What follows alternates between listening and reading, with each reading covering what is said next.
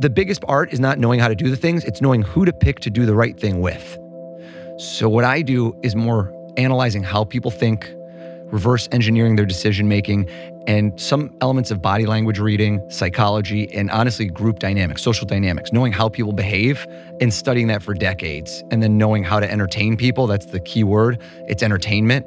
I'm not psychic. I don't pretend to know the future, but it's reading people and making it very entertaining and doing it in such a way that it's not explainable. Like the key is, it's kind of, you watch magic and you know somebody did something fast.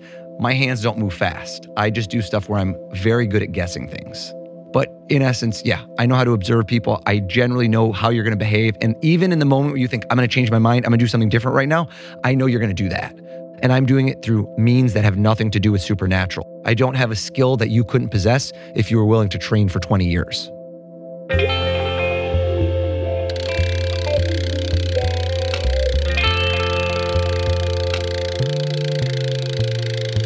The Rich Roll Podcast. People of the internet. Well, here we are. How's it going? Good to have you. Good to be here. Welcome to the podcast.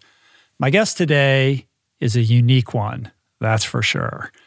He's a world-class mentalist. We'll get into what that means, don't worry, as well as a highly accomplished marathoner and ultra runner. His name is Oz Pearlman, and if that name sounds familiar, perhaps it's because you caught his act on America's Got Talent in 2015, where week after week, this guy performed mind-blowing, never-before-seen mentalism routines that made him essentially a household name overnight. Today, he's one of the world's busiest and most in-demand entertainers, with a client list that reads like a who's who of politicians, professional athletes, A-list celebrities, and Fortune 500 companies. He's appeared everywhere, The Today Show, Ellen, Jimmy Fallon, where his unique blend of magic and mentalism always leaves the host and the audience breathless. Oz is nothing if not charismatic. As you'll soon see, he is just insanely skilled at his craft. It's a craft that is stunning to witness.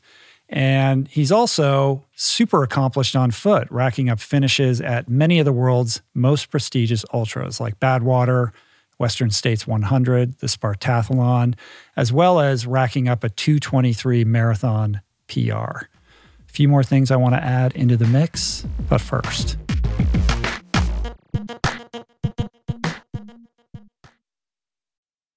Hey everybody, like me, Inside Tracker wants to help you start the new year right. So they're thrilled to help support the Living Proof Challenge, the no-cost, science-based habit-building program designed by my well-being wizard brother Simon Hill to specifically up-level the most important biomarkers that drive health span, that drive disease prevention, physical fitness, and mental well-being, courtesy of a doable, evidence-based 12-week program elaborated upon in length in my conversation with Simon that dropped January 1. That's RRP 804. If you listen to that episode, then you know the program entails comprehensive blood testing at both the commencement and conclusion of the challenge. And nobody handles blood testing better than Inside Tracker, who are graciously encouraging everyone to join the no-cost challenge by offering a 25% off discount on Inside Tracker tests. To unlock the discount and learn more about this challenge, visit theproof.com/livingproof. We're brought to you today by Momentous.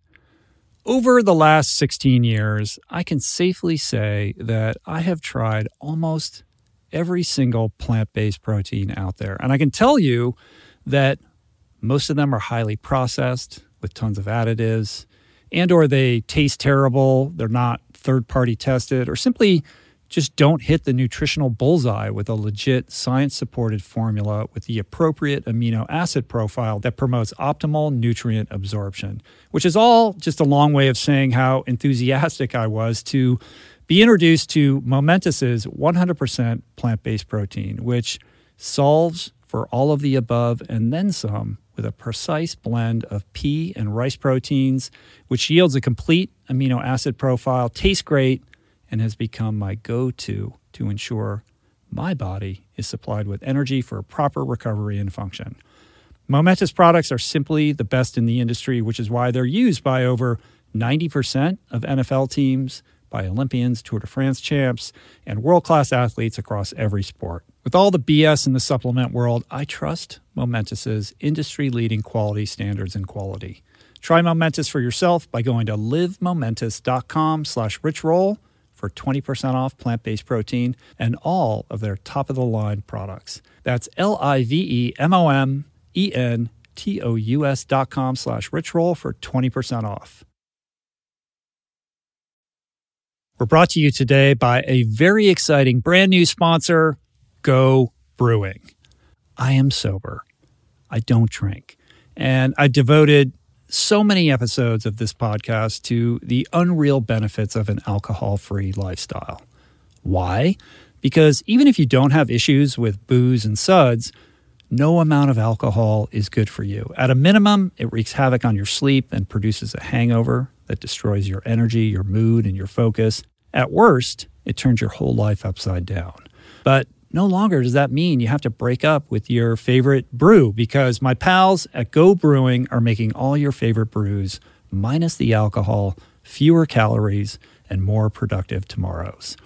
It's not every day that I get the privilege to witness the inception of a company collaborating with our podcast, but that's exactly what happened with Go Brewing. I'm going to tell you this story. A few years back, I spoke at this event in Illinois, fittingly named Go, and it turns out that very day catalyzed Joe, the founder, to start his own NA beer company, Go Brewing. I had no idea about any of this until I bumped into Joe at Jesse Itzler's Running Man event the other month in Georgia, and he shared this story with me. I savored his fare in all its varieties and deeply moved by the mission and what he shared with me, and just impressed with the insane taste and quality of his alcohol-free concoctions, I wanted to help share the discovery.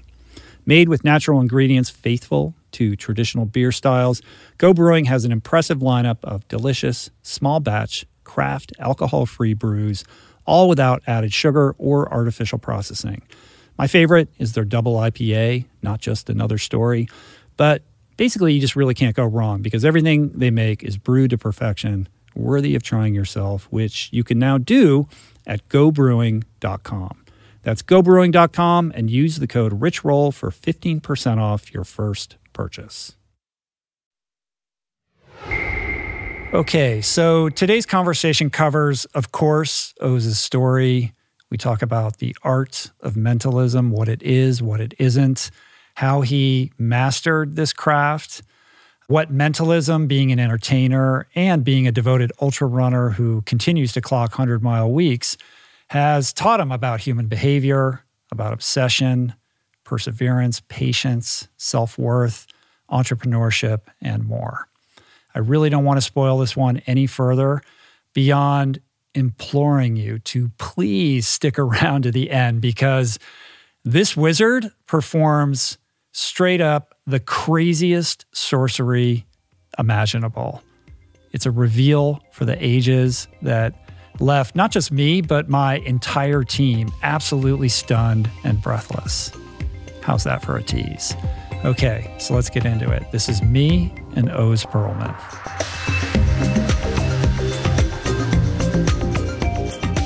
So before we started the podcast, first of all, thanks for coming here. I appreciate it. I'm really looking forward to getting into this with you.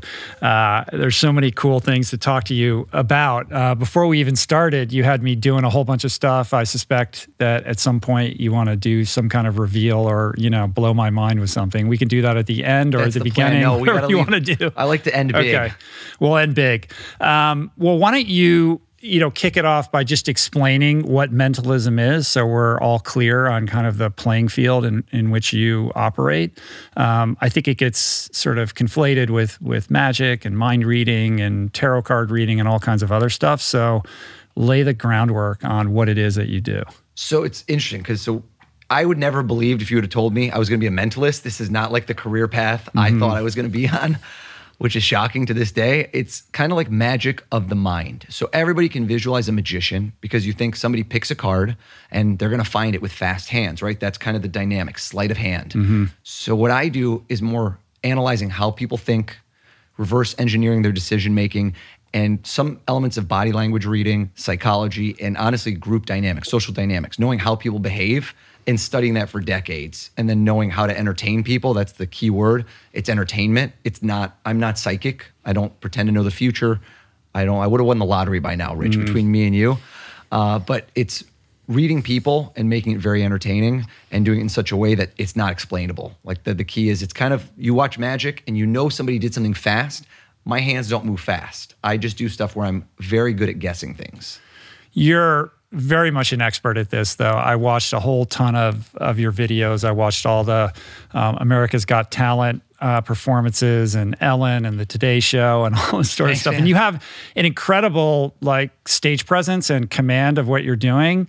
And it's impossible for me as a layperson to try to deconstruct what the cues are that you're, the sort of foundation that you're laying. And you're so in this flow of what you're doing. But I have to imagine that you're paying such close attention to, what's coming out of the person's mouth, how you're kind of cueing them up, how you're leading them down a certain path. And if there's something not going your way, you have to kind of redirect it and land that plane in the place that you want to, where you want to stick that landing, right? So it seems like you're kind of reverse engineering all of this. Like, where you want it to end up, and you have to take this person on a journey that's going to land them there without anybody being the wiser.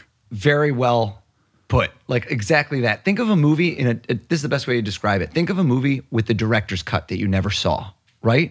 The director points the camera at what they want you to see, but there's other elements of the movie. So what I do, it's very funny because it's not linear. Not to be too in the weeds, I don't usually just say, hey, think of this and I'm going to guess this. I kind of take you on a path where amazing things happen and you don't really know exactly what's going to take place. And that's the advantage for me. That's why I'm not working for the FBI profiling people or at a casino. There's certain things I do that give me a tactical advantage in life, if you will. But it's also done on the course of entertainment where I can't just go into a casino and rack up winnings. I can do certain things, but they know how to neutralize my advantage. But in essence, yeah, I know how to observe people. I generally know how you're going to behave. And even in the moment where you think, I'm going to change my mind, I'm going to do something different right now, I know you're going to do that. Yeah. We're going to get into how you know that. And I know you're going to be cagey about what you're willing to reveal. But I'm going to work on trying to get you to divulge a little bit. Right. Spill the beans. But you have done some kind of financial predictions and, Super Bowl and Final Four stuff, like you go on Squawk Box. So that's a different animal than Totally. reading an individual. So that does get into, predictions and, sorcery. So some of that stuff was straight up, like the way I describe it is when I'm doing a show, it's a combination. It's like routines, tricks. It's all the above. There's psychology, but I know that a lot of stuff's going to work. The predictions that I've done, for the most part, it's like I'm sailing without a safety net. There's there's no. Like the Super Bowls, I got a bunch of them right, and then I got one wrong. And it's like, what are you going to do? And everyone's like, oh my God, you got it wrong. I go, hey, I'm not psychic. So what I did is kind of analyze the way anybody would handicap things. And the Final Four was amazing. I mean, I nailed the Final Four. And then so again, all of these things, that's why people started betting on it. And I had to put a disclaimer out there being like, hey, bet at your own risk. Because eventually this house of cards might crumble. And I couldn't get every single one right. But technically speaking, I got a lot more right than if you were flipping coins. Did you bet on it yourself? I definitely bet on stuff. You did? Yeah. And how does that play into, we're going to get into your background, but does that play into, the stock market and investments and things like that? I'd like to think I'm somewhat of a savvy investor because my background is working on Wall Street. But I'm actually much more of a vanilla, boring type person when it comes to investments. I don't like taking big swings and risks. I've got kind of a thought on low-cost index ETFs, growing your wealth slowly over time, consistently, but with some, kind of what I would describe as asymmetrical bets. Like right now, cryptocurrencies, I think is a no-brainer for people to invest in, but, that's a topic that's a little controversial. Right, that's its own podcast. Yeah, for sure.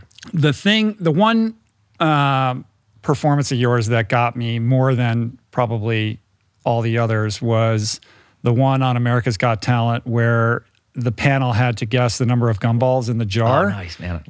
And then all the numbers lined up to be this long number that you had predicted. And I can't even wrap my head around how you pulled that off. Oh man, thank you. Unbelievable. Yeah, Nick Cannon reaches in and there's gumballs and they take out and there's a receipt in there, and the receipt, the item number for the purchase of the gumballs themselves. Exactly. So it was, man, it's one of those things where what I want to do is a 1, 2, 3 punch. I want to do something that you kind of think you figured out. You're like, man, I think I kind of know how he might have done that. Then the next one's like, oh, wow, I don't know. And the third one is totally unexpected, just a kick to the brain, and you're just like, I'm done. So that's why I kind of like to, all my setups on TV, if you kind of watch them, are just like boom, boom, boom, and the biggest one at the end. Yeah. I'll link up that video as well as a bunch of other videos of yours in the show notes. But yeah, ostensibly the number on the receipt for the gumballs lined up perfectly with the series of numbers that if you went down the panel in order, like the exact series of numbers. Right. It was unbelievable. Thanks. And I want to work our way up to America's Got Talent. So let's start at the beginning. You're from Israel, but you moved to Michigan as a young person? Yep. So I moved to the States when I was 3. Like I was born during a war, and then my dad was an engineer, and he got a job here. Kind of, they do an exchange program because everyone in Israel goes to the military. It's kind of at 18, everybody does. And so he was in the Navy. He was designing engines, and he did like an exchange program. We were supposed to come for 2 years, and then we ended up loving it and staying in the States. Just stayed. Where in Michigan? So I moved a couple places before, but I ended up middle school, high school, and college. I lived in Farmington Hills, Michigan, kind of outside Detroit. I was born in Grosse Pointe. We always do this. I don't know if they'll see this on the podcast, but we hold up our hand and point where in Michigan. Yeah. All the Michiganders will know. And that's how I describe where I was. Yeah, all my cousins and extended family are Michigan people. My parents went to U of M. Go Blue. The whole thing. Me so too. I just, I'm the black sheep because I came out to California, but, maize and blue. Wait, what's wrong with you? You wanted beautiful weather, Rich? You wanted sunlight some of the year? What's wrong with you, Rich come Roll? on. Go Blue, right? Yep. My grandfather swam for University of Michigan under Coach Matt Mann, and the natatorium is called the Matt Mann Pool. Oh, right? really? At University of Michigan, yeah. They have a strong team, I think. Yeah, so he was a legend. Yeah, they've built an incredible program there. I mean, Michael Phelps, you went to U of M, right? Yep, I went to Michigan. You probably were there when Phelps was there. I'm trying to think of the overlap. Yeah, how old are you? I'm turning 40 this year. Oh, you're probably a little older than him. Yeah, I'm older than him. Because, he was in 08. Man, I'll never forget that Olympics. Yeah. I watched every event he was in. That was just like 888. I remember that opening ceremony, and I think that was the best Olympics ever in my life, where he won every medal and he out-touched that guy. And I was screaming. I was in my house or at people's homes just like yelling, screaming. I think that was the best Olympics ever. And before you got into running, you were a swimmer. I was a swimmer. I was a competitive swimmer as a kid. I was never good. I started school when I was 5, and then I skipped 4th grade. A little bit of a nerd. So I was always 2 years younger than everybody I was friends with, and I was really little. So I think, actually, in hindsight, I'm still not big, 5'7" and 3/4. I like to add that 3/4 in, very important. But I still don't think I would have been a good swimmer, but I got better as we increased, because I think at a certain age, I was 16 when everyone was 18 around me. And if I had those extra years, I think I would have gotten better. And I got to be a decent freestyler. Right. That was your stroke. Freestyle, and I could do very strong at fly, but only for a quick period. Like if I was in the medley relay, I could crush a 50 fly. I was almost as quick at a 50 fly as I was 50 free because I wouldn't breathe. We used to do those shooters. You remember those shooters where you go underwater to one side, completely no breath, and then back, and then you have them on on an interval, and you have maybe 5 seconds to just get yourself just absolute depletion. I would say swim workouts are probably the hardest ones I've ever had in my life, where at the end of a workout, I would be in the shower on the floor, even though it's the high school bathroom floor, which is horrendously disgusking, because I couldn't stand up. Yeah. Well, swimming teaches you how to suffer, right? So and much. that definitely plays into, being an ultramarathoner. You already have that background and familiarity with how to push yourself. And there's something about being in the pool where you can push yourself really hard, but you're not going to get injured like you would in running. Like if you went out and killed it every day in running the way that people do in the pool, you'd end up with a problem pretty quickly. Yeah, you're absolutely right. So in running, it becomes more about holding back and conservation and knowing when to choose your moments to go hard. And swimming had something to it, because I did cross country for one season and I hated it. I was the worst one on the team, not figuratively, literally. I was the worst person on the team.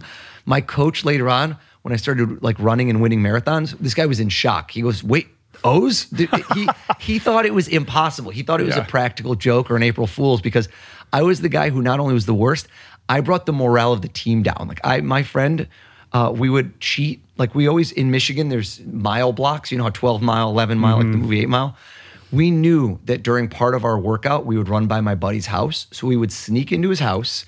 We would play GoldenEye. We would watch out the window to see when the other guys came back, and we would quickly hyperventilate, throw water on our face, and run the last half mile with them full speed. So like I was actually destroying part of the team ethic because I would be like, let's go play GoldenEye at your house, bro. And it was very funny. Undermining the whole thing. Well, when did he become aware? I mean, let's just so people who are watching or listening know, like you're a 2:23 marathoner, right? That's my PR, yeah. Yeah. That's unbelievable. Is that what you just ran in New York? No. Oh, I mean, I wish. I not bad. I ran 2:29. 2:29. Okay. Yeah. And so I've done 23 was a couple years ago. 2:23 was about 5 years ago. It was right before I had my first kid. Yeah. Well, my wife had our first kid. Yeah. But Then kids. Kids, man. It all goes out the window. Oh man, did it go out the window for a little bit. I still managed to keep it somewhat together, but after our first kid, I just let training slip. And you know that feeling when you think you're still in shape, so you go after it, but you're not in the shape you were? Oh, I know that well. Yeah.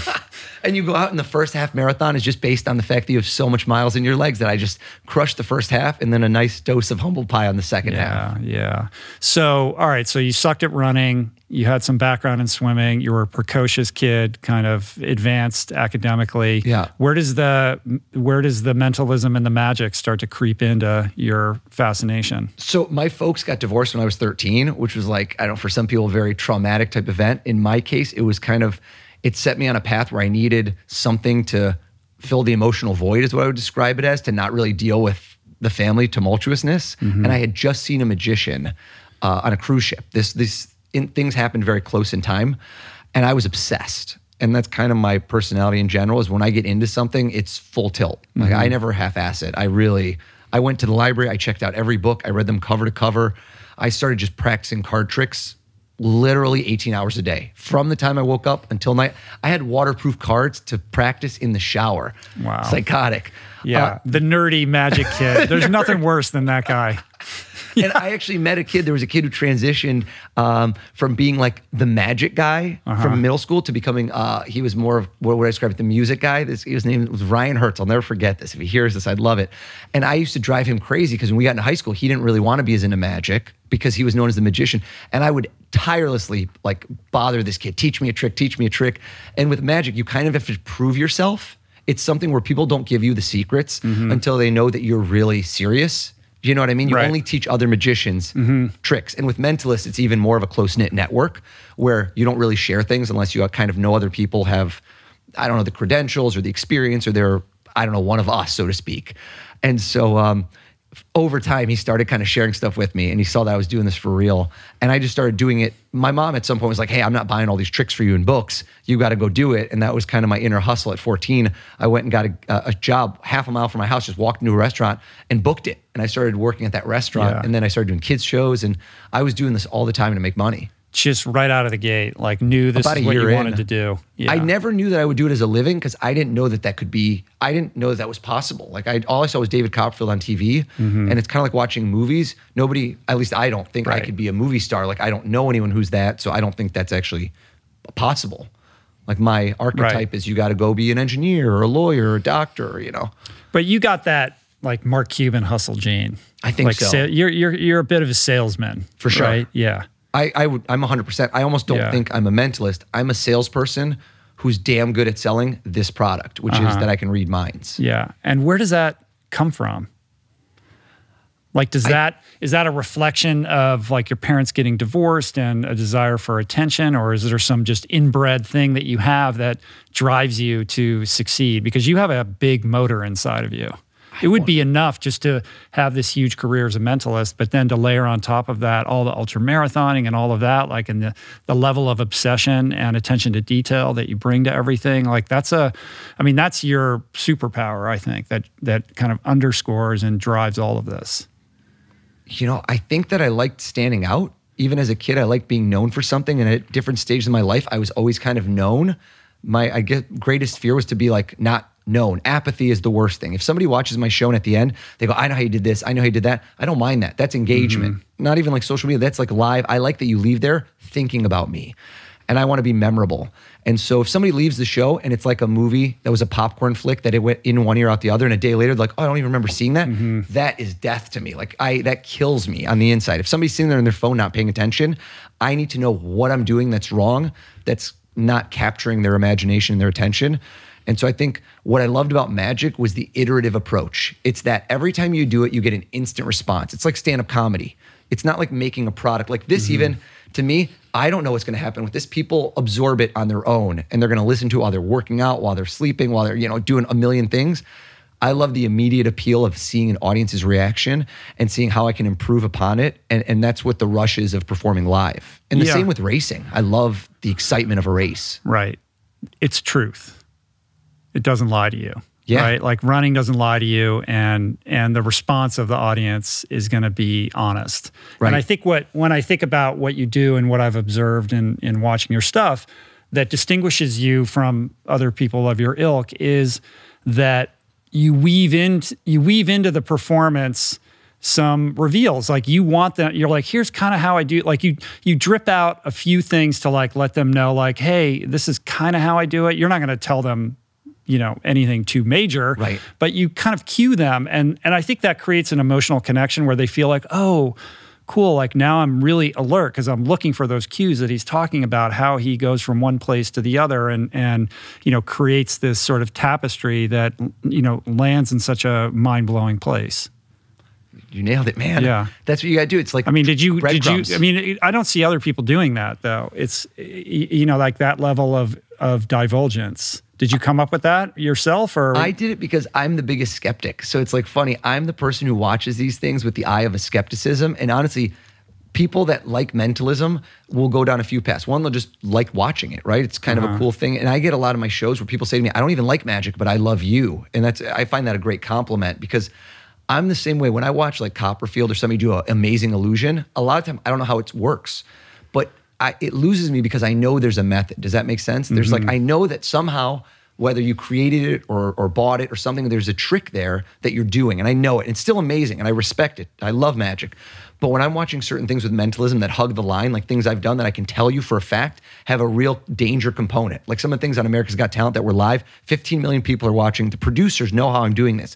And they say to me, but wait, it could go wrong this way, this way, this way. Like they're sitting looking at me like, wait, but don't you understand? I go, I do know that. And they go, well, what happens if it goes wrong? You only have 4 minutes. It's live TV. We can't extend. We're commercials. And I go, that's the rush. Like that's what you just said is it, because the fact that you know that, the audience feels that, and you can't fake real, not danger, because I'm not going to die. I'm not actually getting physically hurt, but I could bomb and it could go absolutely wrong. And that makes me sharpen my focus, and that makes it all the more exciting for the person watching and for me doing it. And you know that when you watch somebody who's excited, you feel that emotion, you mirror that response. Right. So where does it first kind of creep in to your life in a professional way? I mean, you go through high school, you're at University of Michigan. I assume you're doing this at parties and stuff like that. Totally. Yeah. Picking up girls. This is like when you're 14 and suddenly you do a trick and a girl's like lights up. I'm like, oh my God, I'm sold. Right. But I had this thing where at 16, I finished high school. My dad moved back to Israel. My mom moved back to Israel. My dad had like another woman and split up, and just a lot of drama, let's just say. And I was on my own. When I say on my own, like I supported myself in college. Wow. So it became suddenly a thing where I need to figure out who's paying for tuition and all these things. And that's when you say the hustle, some of it is born of necessity, where I got to pay bills. And I was just turning 17 after freshman year. And so magic was one way that I could do very well and earn money. And also it created my drive, where there is no playbook in entertainment. There's not like hey, read this and now you'll be successful. You got to make things happen. So I was a constant networker. I would be places, I would be doing stuff, handing out my business cards. And I kind of learned how to sell ever since I was 14, how to approach a table of people that are eating food that don't know you, that are like, who is this kid? What does he want? Is he good? I started to know how to deconstruct people's inner monologues of like what they're thinking. And just like a sales tactic, how do you neutralize their thoughts that are negative before they happen, so that by the time you leave, they want more of you? It is kind of, if you ever heard of pickup artistry, like the people that know how to, it's not for picking up, but like sales dynamics, negotiation skills, how to read a room, all of those things. I didn't really read books. I just kind of learned them over time because I just did so many shows when I was a kid and learned to deal with rejection very well. And most people are so fearful. And I learned that very soon, rejection's not a big deal. It's something to embrace and learn from and then get better at. So I got really good at that. Right. So you're going into restaurants and pitching the owners, like, let me, do my thing. Yep. And then, get tips or whatever, or get hired by the restaurant to just come in and do a show during dinner time. Oh, so what ended up happening is what the people, you target the right restaurants. I learned early on, like at a young age, like I want to be at restaurants for a variety of reasons where people either have bigger budgets or people that are going to hire me for parties. And as that advanced in life, when I moved to New York City, I started realizing like, where are the corporate people at? Because it's better to try and negotiate with somebody who's not spending their own money than their company's money. And I started learning those things. But at 14, I can give you a great example. I went up to a table, 2 women that did not seem to want me there whatsoever. I did my stuff for them, and she asked me for my business card, which was weird because I didn't think they liked me. And then she called me about 3 days later, and there was a National Tire and Battery, which is kind of like a Pep Boys type thing in Michigan, and they were having 3 grand openings, and they hired me. I'd never gotten a corporate gig in my life. No idea what to charge. I don't even know if they know, like they're calling a 14-year-old boy. Right. At those events, at each single one of those were Detroit Red Wings players that were there for the national openings along with me. And every one of those were future Hall of Famers, like Steve Yzerman, Nick Lindstrom, Dino Ciccarelli. And these guys are huge. In Detroit, these are massive celebrities. This was like being with Michael Jordan. And so I'm at these parties, these events, I'm doing stuff with these guys, photos in the newspaper, and suddenly just, you got to make your luck in a certain way, but once you get it, you have to embrace the momentum. And that's something I learned early on in life. And I've done that ever since, where if you go to America's Got Talent, a lot of people do that, and then that's kind of it. That was a stepping stone. Like every one of these things I try to use and keep the momentum going, roll that snowball down a mountain. But it's interesting that with that level of success at such a young age, that it still didn't break the spell of pursuing it as a full-time thing. Not at all. Yeah. I didn't think that it's possible. Like, do you know when you have like a switch in your brain that it's only like the only way I could describe it, an on-off switch. And I've had a few moments in my life where people either intentionally or unintentionally just gave you that confidence or just made you aware that, oh my God, this is possible. And a lot of times you don't believe in yourself because you've just never seen anyone else do it. Well, the only models are people that are out in Hollywood or New York City, and they're big names, and there's no internet. And they're not doing podcasts telling you how they did it. So it's impossible to imagine that you could find that path for yourself as just a kid living in Michigan. Right. Yeah. And nowadays everything is at your fingertips. Like the world is in your hand, and it's just incredible what people can do. Yeah. All right. So you end up going from college to Wall Street, right? Which is unbelievable. You get this job at Merrill Lynch, but you weren't like an analyst, right? You were in like the IT department or something like that. So my background, I went to school for engineering. I started with computer engineering, but I was so bad at programming that I was just like, I can't do this. But I was very good at math. I was kind of like almost a math genius. When I was 12, I took calculus, and then math was always easy. I don't think I'm incredibly intelligent. It's almost like when you watch the movies and you see like the guy who just knows how to solve all this stuff. From when I was a young kid, just math was like a language that I just understood. I can't explain it any other way. And so I was always very good at math, and electrical engineering was kind of like the same. Wasn't a passion. I didn't love it, but it was easy for me because I was good at math. So I just did that. That's amazing. Do you think there's an overlap between the skills that you've developed as a mentalist and that math ability? Yes. Like it's the same part of the brain? It's similar because I can engineer things in a certain way, right? Like I imagine if you take a problem and you try to break it apart in little pieces, like a Rube Goldberg machine. You know those things where the mousetrap and then the dominoes and then this and that. So I see that when I watch a mentalism. Like when I come up with stuff for mentalism, most of what I do is kind of stuff I've come up with. If you watch the TV appearances, you won't see anyone else doing it because in most cases I've invented it.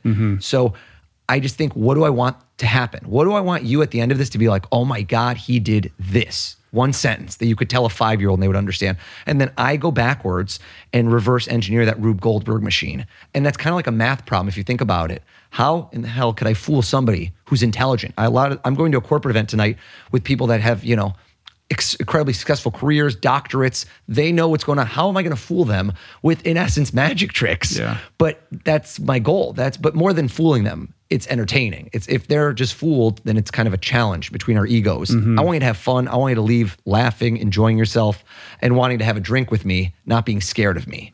So yeah, I think the math stuff really helps me because my memory's very good. Like in a show like that, I will know everything about the whole audience. Right. And you have this facility and practice of trying to remember everyone's name and kind of scoping everybody and getting as familiar as you possibly can with every individual that's going to be attending the event so that you have a shorthand when it comes to spinning your yarns and doing your thing. Right? Yeah, like in the Bourne movies. You know what I mean? In Jason Bourne movies, like I love the hypervigilance. The hypervigilance. I like the part with the situational awareness when the first time when he's in the bar or he's in the restaurant, he's like, how come I know that guy's doing this, that person's doing that, and right now I could, run for 6. Like he has this whole line. I love that monologue. I met Matt Damon once on the Today Show, and I was like, dude, I love that scene. And that's kind of what you train yourself to be aware of, not 24/7. It's not. That's what I was going to ask. I mean, can you turn it off all the time? Does it drive your wife crazy? Other things of mine drive my wife crazy. We could have a long list if we interviewed her, but not that part. She would actually be like, why aren't you doing more stuff? Why did you forget the kids had to go to swimming at this time? But no, that's something that it's like a focused, disciplined approach. It's kind of like when you step up to the start line for a race and you're like, focus. You visualize where you're going to be.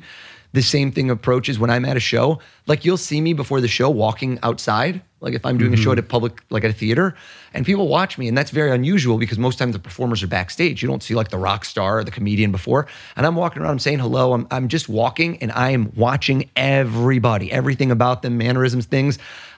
And that's the time that my team knows you never talk to me in the 15 minutes before a show, because imagine your brain just completely at 100% churning. Like everything is going into my brain right then that I'm absorbing and taking in that I'm going to use in the show. And that's it. Like that's the most focused I ever am in my life. And what are you looking for specifically? A million things. Like I can't explain what round peg fits in a square. Like when I know what tricks I'm going to do and what routines, I can just sense that's the art. The biggest art is not knowing how to do the things. It's knowing who to pick to do the right thing with. Does that make sense? Yeah. So that's why I say it's the director's cut. You're not picking. If you brought me in a casino and said, right now sit with him, do this poker thing with him, it's not how it works with me. You don't have the constraints. I get to make the choices. But when you walked into the studio today, were you doing that? I do it automatically. Yeah. For so sure. Will you tell me what you noticed and kind of filed away that might be useful? I'll tell you at the end once you've seen what I'm going to do. All right. That's a deal.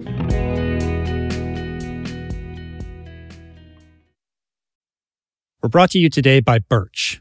If you're serious about optimizing your sleep, listen up.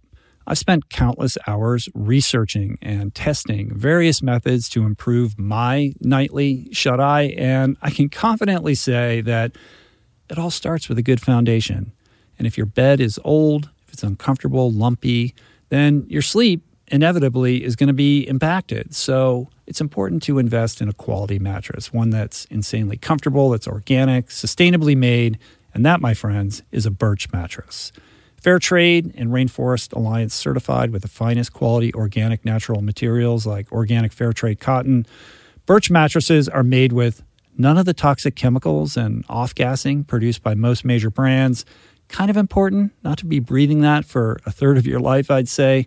Plus, it's super luxurious. I've been sleeping on Birch for about 5 years, and I'd say it's the perfect ratio of soft to supportive, and the craftsmanship is just next level. I've got one in every room of my house. I love it. Pretty sure you will too. And right now, Birch is giving 20% off all mattresses and 2 free EcoRest pillows at birchliving.com/richroll. That's 20% off and 2 free EcoRest pillows. Sleep better with Birch. We're brought to you today by Seed. Gut health is all the rage. There's good reason for that. I've probably devoted, at least a dozen episodes of this podcast to the many, many crucial ways the microbiome contributes to your overall well-being or lack thereof, and to the many diet and lifestyle protocols we should all adopt to promote gut health, from fermented food to fiber and everything in between, including, of course, the importance of supplementing with a probiotic. And the one that I have come to trust far beyond the shenanigans of the supplement world is Seed's DSO1 Daily Symbiotic. It's the most solid, science-based, and rigorously evidence-backed probiotic and prebiotic on the market. Formulated for optimal digestion, gut immune function, gut barrier integrity, skin health. In fact, my 16-year-old daughter has been using it to clear up a significant acne issue, and it's been wonderful, as well as many other systemic benefits. Like I said, I've been taking it daily personally for years. I love it. My body loves it. And right now for our listener community, Seed is offering 25% off your first month of Seed's DSO1 Daily Symbiotic.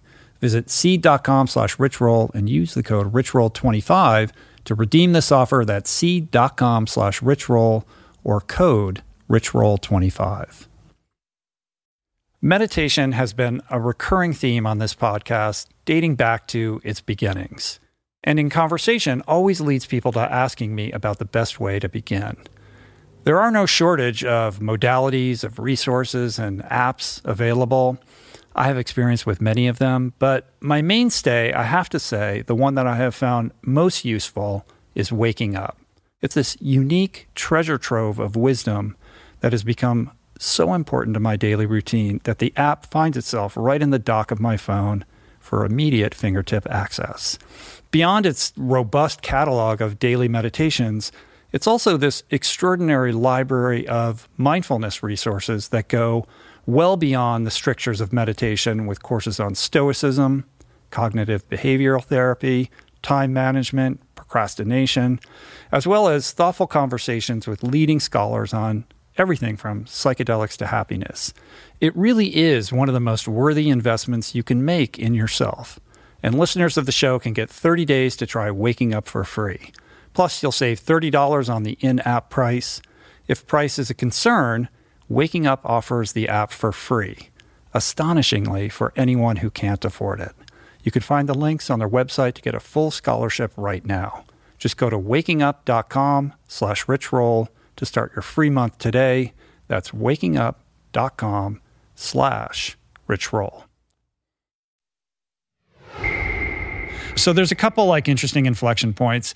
The first one is this sort of dinner party event at Merrill Lynch that kind of changes your life in a pretty material way.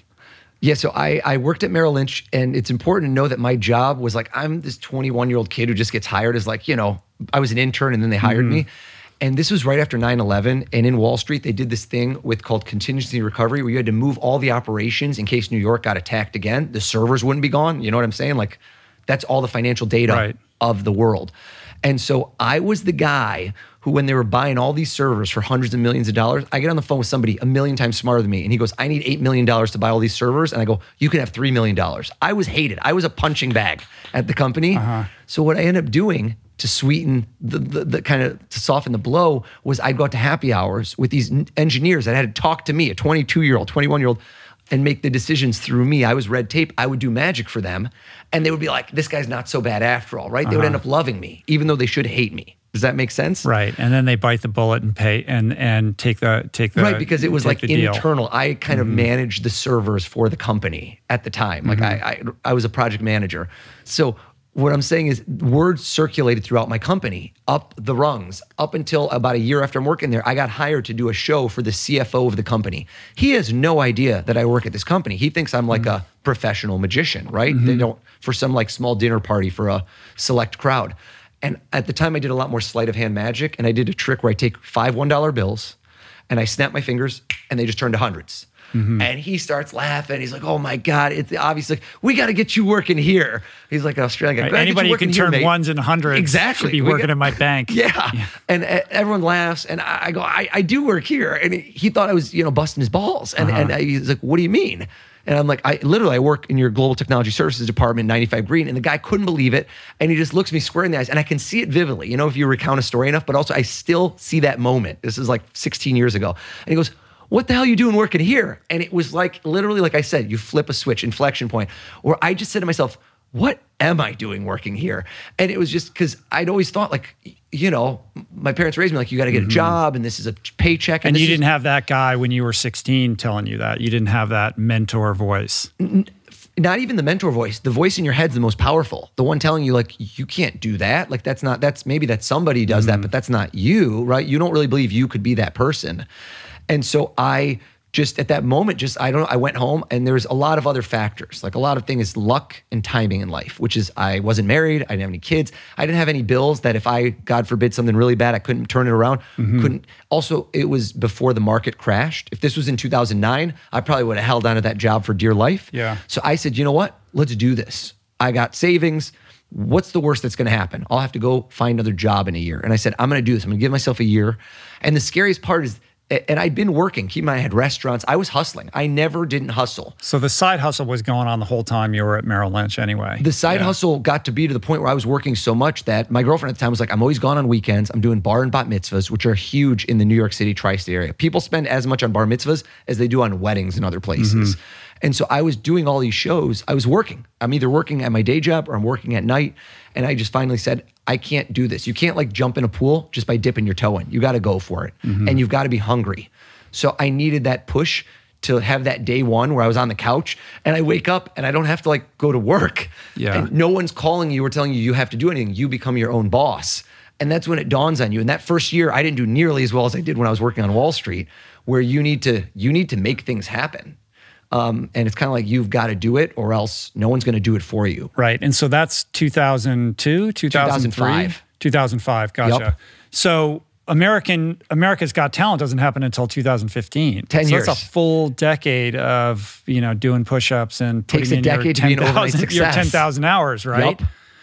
Everything good takes 10 years, man. I honestly, in my experience, I believe it. I've seen it so many times. I've experienced it myself. To develop a level of mastery and command, I really think it takes a decade. And yeah, there's always going to be outliers and people who seem to find a way to shortcut that, but for the most part. But you had tried to get it on the show earlier, right? And it didn't work out? So I wasn't a fan of the show, and then Howard Stern went on, and I have a bunch of friends that are Howard Stern fans. I loved Howard Stern. And when he went on, it kind of like changed it where I was like, I started watching it religiously, and I really enjoyed the show. And I, again, didn't really believe that I could be on the show. It's one of those, I don't know, I'm confident in certain regards, but other regards, it just doesn't always seem like, I don't know how you do that. And I luckily had another TV appearance. And so a TV producer from America's Got Talent, they'll sometimes reach out and they'll say, come on in to audition, as opposed to what's known as kind of like a cattle call, where you go in with thousands of people, usually into like a giant warehouse, and you just take a number and you wait. That's what you see on the show when they show you. So the first time I went in, I did a producer's call, which is more of a red velvet rope, come on in, and you go right in. And it went terribly, not so much from my own perspective, but the way it was set up. I went into a room. Imagine right now if we went into this room and there was just a camera person and they go, okay, do your thing. And I'm like, I can't do my thing. I'm a mind reader. You need a guy. I need someone whose mind to read. Right. So it flopped badly because it wasn't set up well. And quite honestly, it was a blessing in disguise. And there's always a silver lining. People say that, but in this case, there was, because it's like you said, those push-ups in those years, I didn't go back on for about 3 more years. And those 3 years, I did a huge volume of shows and I got better and better. The more you do it, the more you iterate, the more you see what works, and kind of my persona developed. And when I went back in, I went in not caring. I was going to go in 2 years later, but it was so cold out. It was 15 degrees Fahrenheit with like a wind chill. And I went out there to stand in line, and I stood in line for 3 hours. I was dying. And then I had a show. I thought I was going to be done, and I had to go do a show. And I'm like, screw this. I told my wife, I'm like, I'm done. Like this, I'm not. And I skipped it. And then the next year I came back. Thank God it wasn't that cold. And I waited for like 7 hours. I did not care. I say that I'm not lying to you when I did not care at all what happened. I went in there like I owned the place, and I killed it, because kind of like actors that do auditions, you hear about actresses that go in, they don't think they're getting the part. So they just are so loose.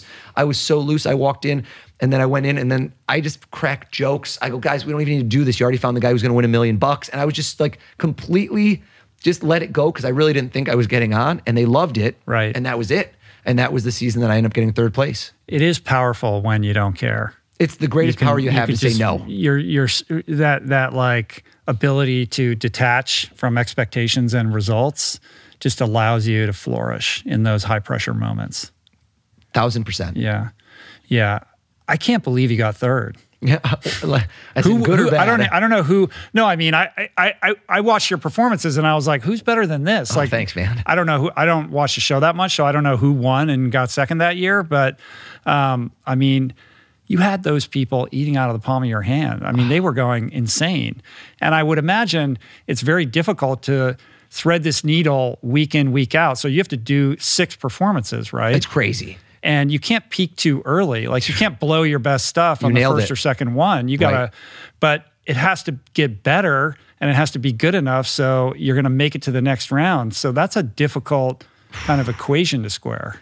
The highs and the lows of that show, if you ask me the part of my life, where you live something that's surreal because you lived it, right? But it happens so quick that it almost feels like it was a dream or a movie. The last stages of that show, when you're so in it, and obviously some people watch shows, some people don't, but when it's your life and you're like there, you on a Tuesday, you'll perform live. And it was the number one show on TV. I don't know if it still is, but it is the number one TV show in the country and to some de facto in the world because it's watched on YouTube internationally. You get calls as soon as you get on that show, people call you from all over the world. I was called from 6 continents. And so you perform on Tuesday Night Live, which is its own beast. You can't screw anything up. There's nothing. It's not edited at all. If you screw anything up, you're done. Yeah. The next day on Wednesday night, they tell you if you got through. So that Wednesday night, you're on like a high that you just can't believe. Your skin is like, like tingling. And then you have maybe 5 minutes before you walk backstage and the producer goes, okay, great. Tomorrow morning, we got to talk about what you're doing in 6 days. And we're doing a rehearsal in 4 days. And so it's like... And they need to know, how much do they need to know ahead of time? Everything? I mean, you had mentioned earlier that you had to walk them through it. So you have to actually explain to them how you're doing it so they're 100%. In on it? This is the one joy of that show, I call it The Emperor Has No Clothes, is when I do almost every other TV show, I've got 2 things working with me. I'm trying to fool the audience and entertain the audience at home, while also not letting the producer and TV staff know how in the world I'm doing this. Most TV shows you'll go to, they'll be like, I have no idea how he just did that. Like I did Ellen a couple months ago, and I did a thing in the audience. If somebody wants to watch it, I don't want to spoil, but I did almost like a mass suggestion of an entire audience. And at the end of the show, I wish you had a clip of Ellen 5 seconds after the cameras ended, where I go, Ellen, this is your audience. She's done that show for 19 years. She understands that there's 250 people in the audience and that I don't have a way to set anything up with them. Do you understand? It's not, she knows. I go, this is your audience. And she goes, she grabbed me and she goes, I know that. She understands that if you're watching at home, you're saying this is fake. This has to be set up. He must have told those people what to do or like done something, or she knows that those people get loaded in a room. She comes out, there's a warm-up act. There is no way to know who's going to be in that audience. Or do you understand what I'm saying? Like Sure. So, yeah, I mean, I saw the clip. Yeah, her reaction. And I think I have a sense of how you led them to that place. I hope and everybody can watch it, or maybe we can cut it into this video so people can see, part of it. But there are Easter eggs. Oh, like if you watch it a bunch of times, you can see where a little bit about how you're getting them to arrive in the place you want them to be. Exactly, and so that's the best part. Yeah, man, I don't know, the AGT stuff, and I didn't plan ahead. So a lot of people that I've talked to, they'll plan ahead. I've consulted, I've helped other people that are doing the show because you kind of, once you have an inside track, you can be very helpful to them. And I've found time and again, anyone who plans it, who's like, I'm going to do this in my first round, this in my second round, they don't make it through the first round. Like it's like a football player. If you are thinking about what you're going to do after you catch the ball, how you're going to run and get a touchdown, you end up dropping the ball. So I literally swear on my life, I did not know what I was going to do the next round. All I focused on, 100%, putting the best act together I could for this round.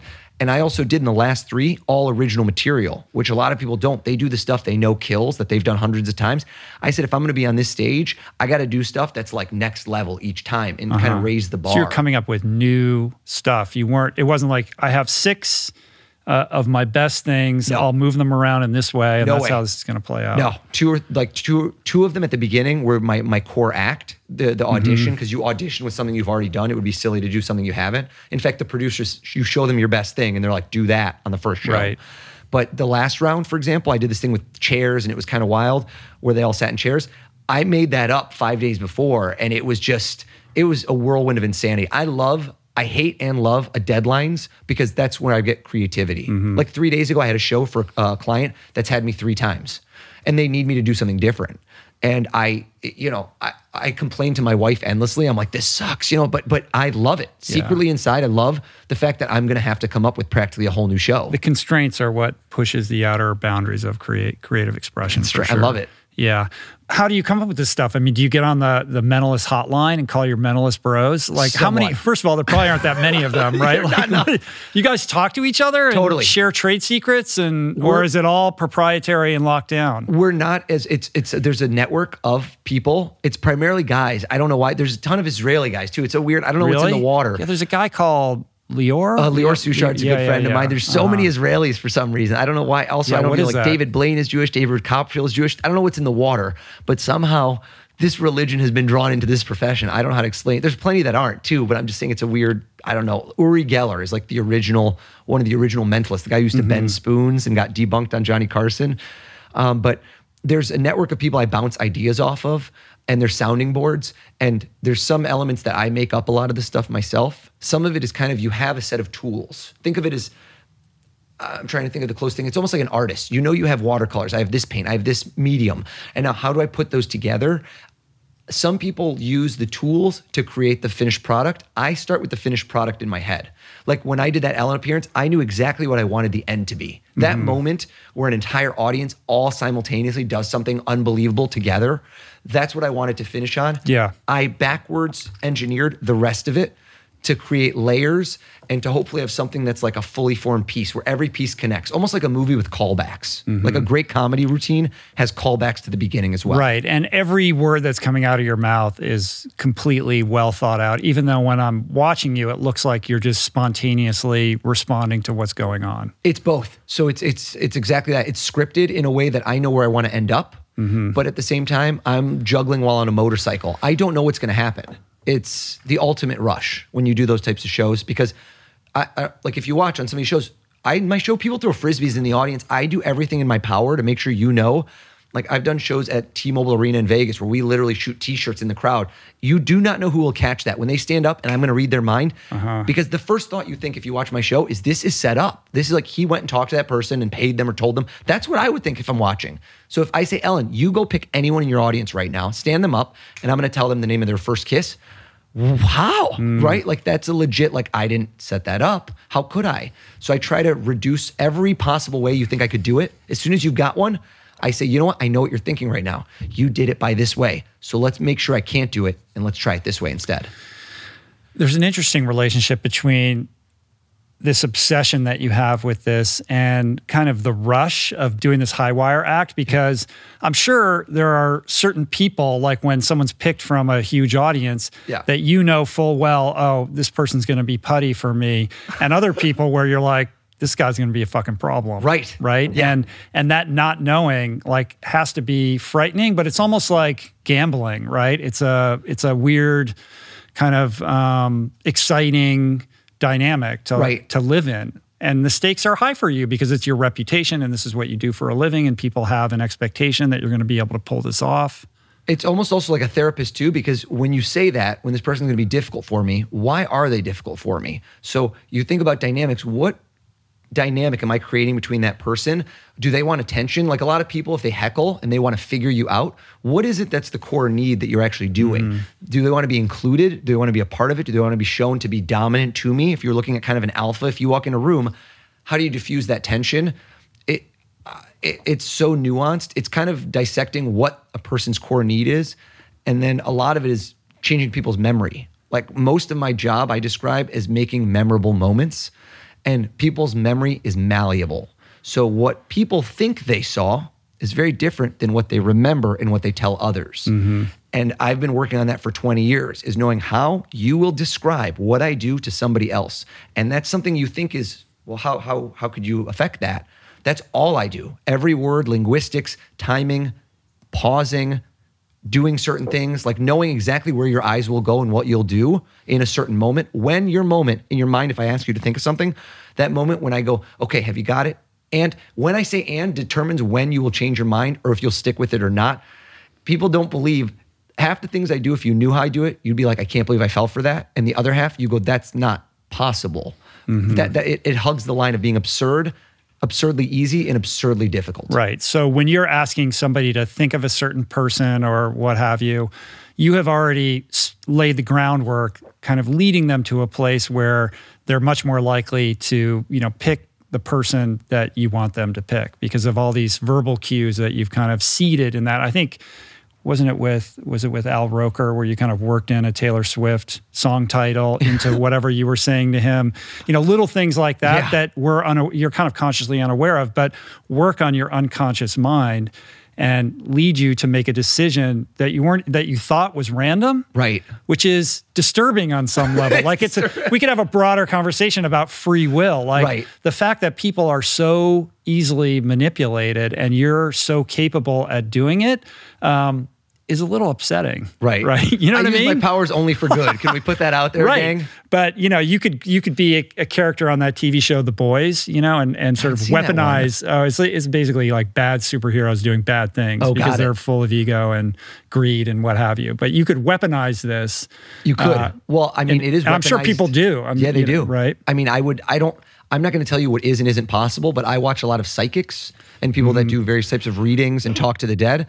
And I'm watching them, and I can't tell you for a fact they're not doing what they say. I'm not going to pop anyone's bubble about what's supernatural, but I watch people that are telling you things about loved ones that are gone and things like that, that while I watch them, I go, I could do everything they're doing better than them right now. And I'm doing it through means that have nothing to do with supernatural. Like I don't have a skill that you couldn't possess if you were willing to train for 20 years. So when you're doing this, you're paying attention to nonverbal communication, like physical tics. You're trying to plant ideas in people's heads, making subtle suggestions. Talk to me a little bit with, to the extent that you're comfortable divulging, like the kind of human psychology piece here. Like, what are you looking at specifically? Like eye movements and the way people move their hands and whether they get flushed in their face or look away or look at you. Like I know just habitually when I'm trying to think of what I want to say next in a conversation like this, I kind of go, I like my head tips up Right. and then I see, like I watch, why are you doing that? It's like, I'm not even consciously aware of the many, many things that I persistently do that are just habitual that I'm sure are clues to you. You're looking at somebody, you're like, okay, where is that person and how can I move them in this direction? What are the key things that you're looking for? So it sounds like it's so simple that you can just have people do things. Most of it is just reducing tension and building rapport.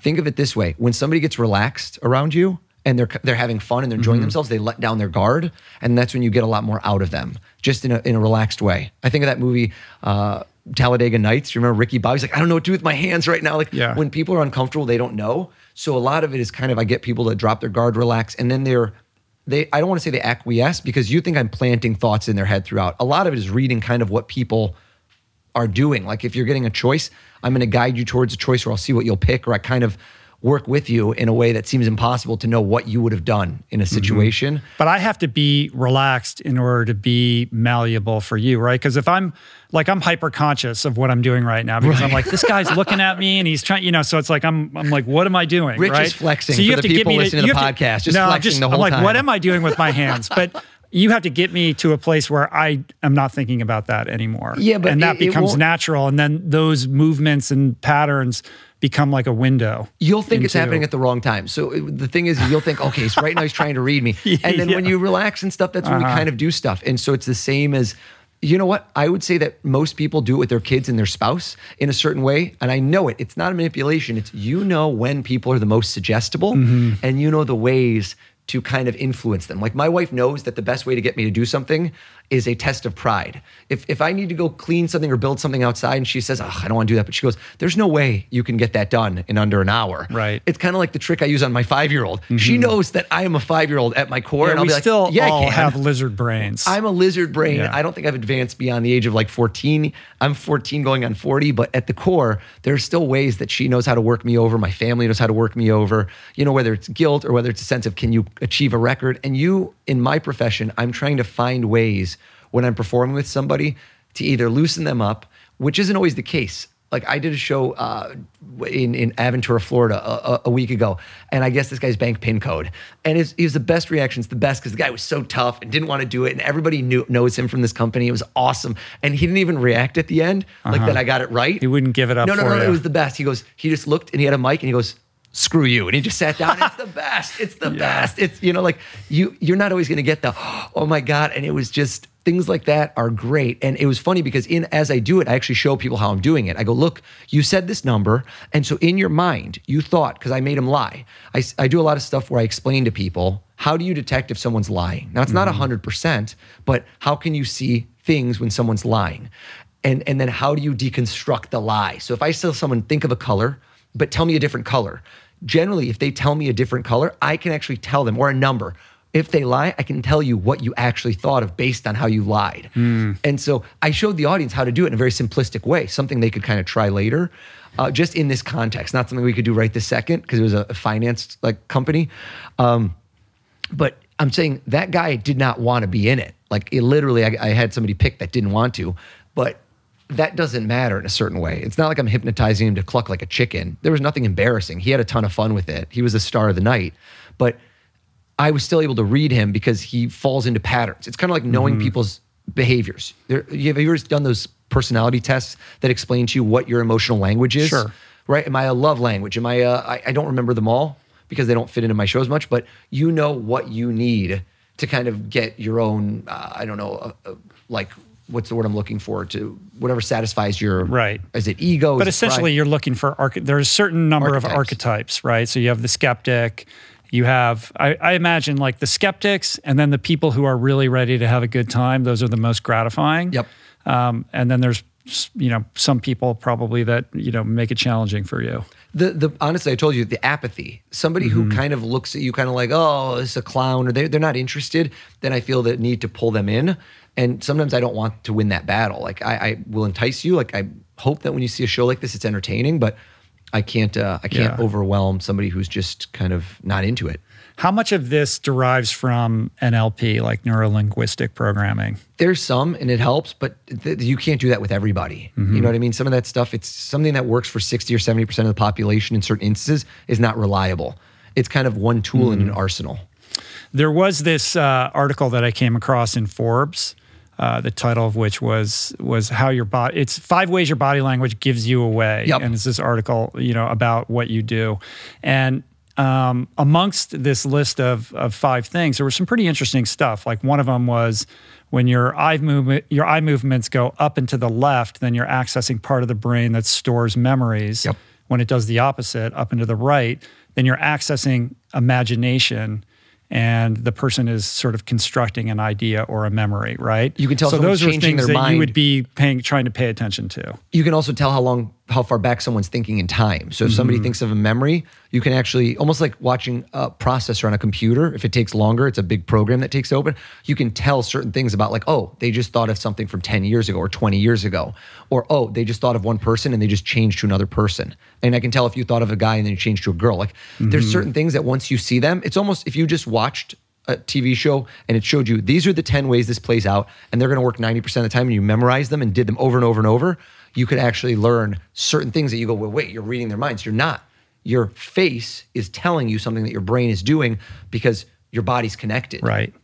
I would love to have you sit down with and Dr. Andrew Huberman, the neuroscientist, because there's something interesting about the neuroscience of the way the brain works and how the neurons are firing that overlaps in the Venn diagram of human behavior and what you're paying attention to that I think could be really fascinating. That would be cool. Like the neuroscience of mentalism. I would love that. Get some analysis of some of it and do something crazy for him and then kind of have him deconstruct. Right. I mean, what has it taught you beyond what we've already talked about the nature of human behavior and the malleability of it and, how personality works and the like? Like you must understand so deeply, about the kind of operating manual, the operating system of the human animal.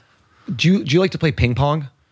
Kind of. So the reason I ask is I love ping pong. Yeah. I like the meditative quality. I'm not great at it, but I'll play ping pong. And you know how sometimes you get into a series, there's other things like it. Running is similar, but it's not as quick. Running is kind of like you can zone out and you get into that zone, not a runner's high, but where you forget. Have you ever just forgotten 10 miles of a run, 20 miles of a run? I don't even remember I just ran. Right. You realize you just said forgot 20 miles of a run. Like most people are gonna get angry. Yeah. I know who I'm talking to here. A fellow kind of insane guy. So during ping pong, I will have things where I don't know how I just landed that shot. I literally don't know what my brain did, where there's instinct. And so I think you operate on a level of instinct and muscle memory, the muscle in this case being your mind, that I will do things in performances that I will try afterwards to be like, how did I know that? Do you understand what I'm saying? I can't tell you the answer, and I don't believe I'm reading minds. I really want to be clear. I don't have a superpower. This is nothing supernatural.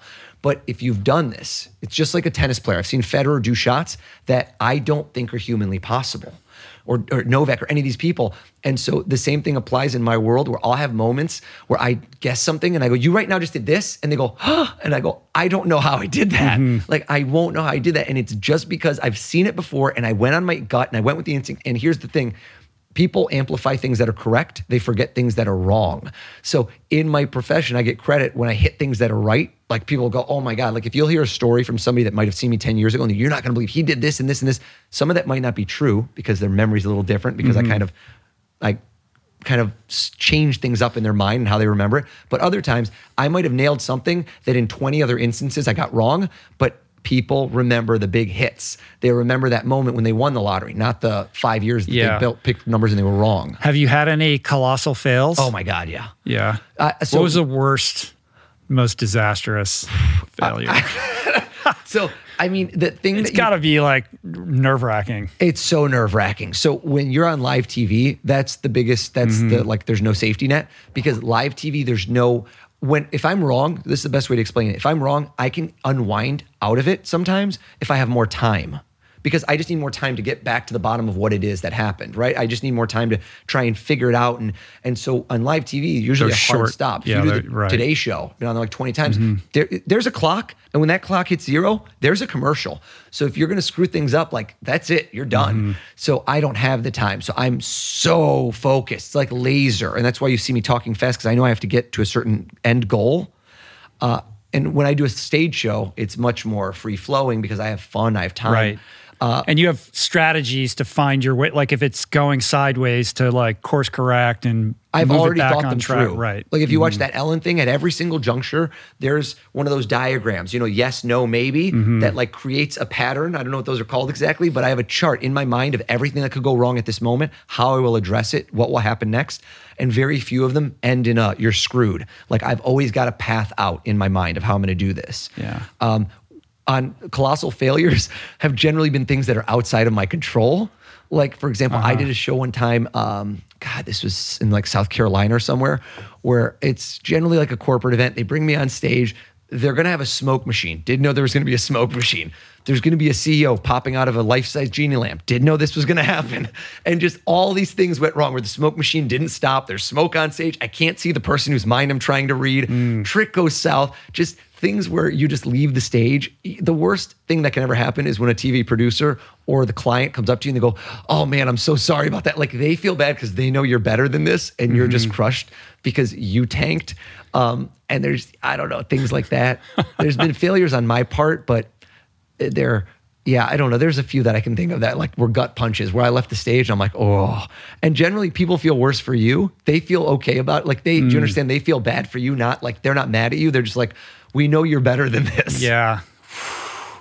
But yeah, bombing in front of thousands of people. But you got to bomb if you're going to, it's like a stand-up comedian. Like you have to know where the edge is, right? You have to touch that line. And the only way to know that is if you cross it once in a while. And I love stand-up. Stand-up comedy is my favorite thing to watch. You know how kind of like movie stars want to be rock stars want to be movie stars. My dream is like, I always wished I was a stand-up comic. Like it's the most pure thing in the world.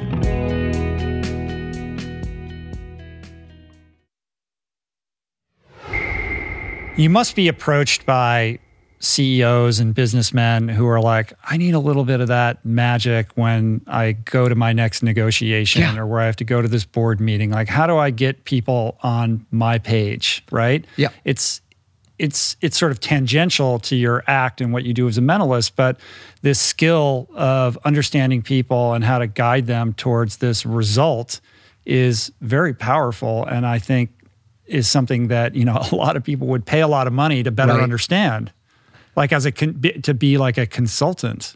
It's something that I would consider as kind of like an act 2. Like, I love performing. I really, it fills a void and it's a rush for me. I'm in the corporate space. Most of my clients are Fortune 500 companies, and that's most of what I do. Usually you're always wearing a suit. It's all very family friendly. It's all about making whoever hired you look like a superstar. Like, that's all very consciously plotted out. Fully. When I went on America's Got Talent, I saw it as a commercial. They've just given me a TV commercial that, if I'm lucky enough, will be over 45 minutes of me, maybe even an hour if you add it all up, on primetime TV with millions, hundreds of millions of eyeballs. What do I want somebody to watch and think? Because they don't know who I am. Right. And so that show is so great at crafting a narrative.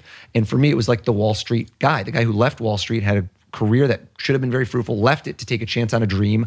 And then that's it. Like I do appeal to that crowd because honestly, I know their industry. I know most industries really well. I study. If I go in and do something for a company that does, finance, or if they do some sort of multinational product, pharmaceutical, anything, I will know their product inside and out to the point where they go, you could work for us. That's my goal, is to be somebody on their team, not just performing with them, but like not for them, but with them. So yeah, that was very on purpose to do the suit and be corporate, just because I don't want to be edgy. I'm not swearing in my shows or putting people down. You're the Jim Gaffigan of Mentalists. I've worked with Jim many times. Amazing guy. Love Jim. Well, back to America's Got Talent. So you do your 6 performances. They all go well. You end up third. Of all those judges, though, who was the most difficult? Like, who was the biggest challenge among the panel? I mean, Howard called you like a dark wizard, right? So I ran into Howard Stern this summer in Long Island, and it was funny because I was out running, and he's got a place near me in Southampton, and I'm running around, I see him, and he's easy to spot. Sure. He's very tall.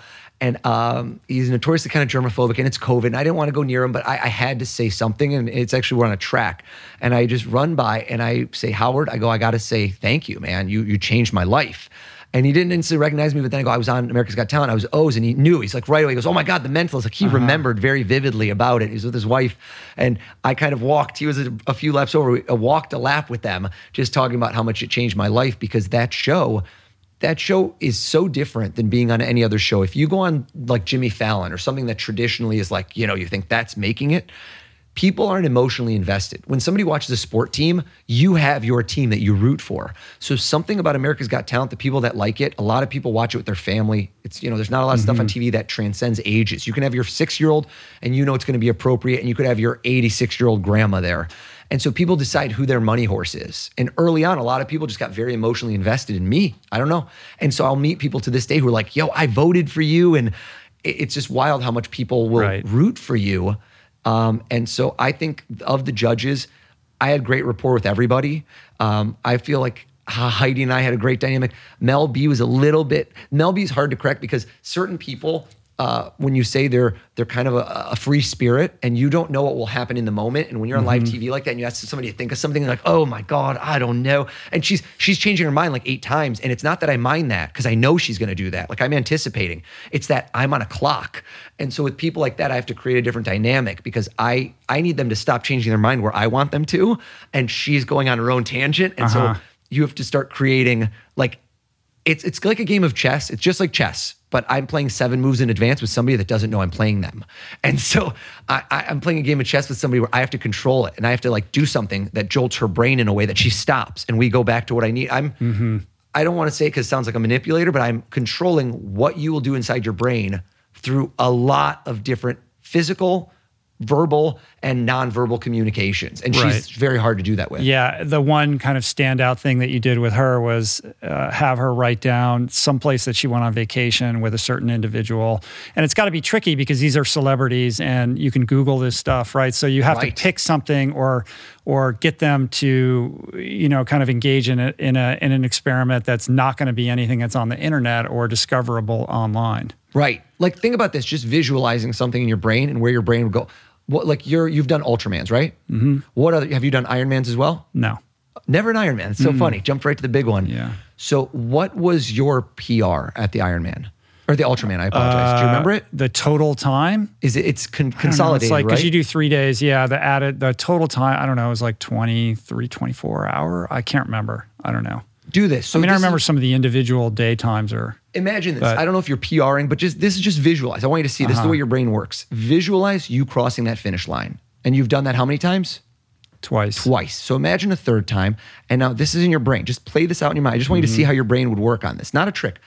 You cross the finish line. Like you say, not a trick. No, it's not. There's something tied to this. I don't trust you. I want you to imagine you cross the finish line and right at that moment, somebody takes a photo of you and you just go, now, did you go fast? Did you not? I don't know how the clock works, but tell me a very specific time. What would you have seen the time be above your head when you crossed that finish line? Would it have been faster than the last one you did or slower? Faster. Right? Because everybody wants faster. Are you sure though? Are you sure? Yeah. What would the time be exactly? How many hours? Well, this would be, should I tell you? Want me to just tell you? I want to know how you thought so about it. So the time would be for the double marathon. No, like the not time the double. that's displayed. Okay, great. Because the third day is a 52-mile run. So it just displays the time for that segment of the race. Perfect. So what would you have seen it say above you? 7:28. 7 hours and 28 minutes? Yeah. On the dot? 00, yeah. 7 hours, 28 on the dot. You crossed as it went to that. Mm-hmm. So why did you do that? I'm curious. Why did I say that Why did you number? just say that right now? Yeah. Well, I remember in 2009, I if memory serves me, I ran it in 7:51 or something like that. So I was thinking, well, if I was going to do it faster, and then I just randomly picked that number. You think so, right? Right. So the interesting part is you'll say to yourself throughout, like, could I have done that? Or not? That's impulsive. I just want everyone to know, because I want you to know the way your brain works. Did you feel influenced in any way? I didn't feel influenced. I probably was influenced in some way. And then at the end, when I say it, because it's the best part, because everybody knows that when we cross those finish lines, how often do we hit the nail on the head? Because it would piss me off if I was trying to get under a time. Like if I wanted to be under 2:30 and I went 2:30.00, I know people that's happened to them. Or like I know a guy who went 3 hours on the dot and it eats at his soul. And you said 7:28, and then I said to you, are you sure on the dot? And you said, yes, 7:28.00. Yes. I just want you to remember you said that. Okay. Yeah. Some kind of crazy bullshit is coming my way, I have a feeling.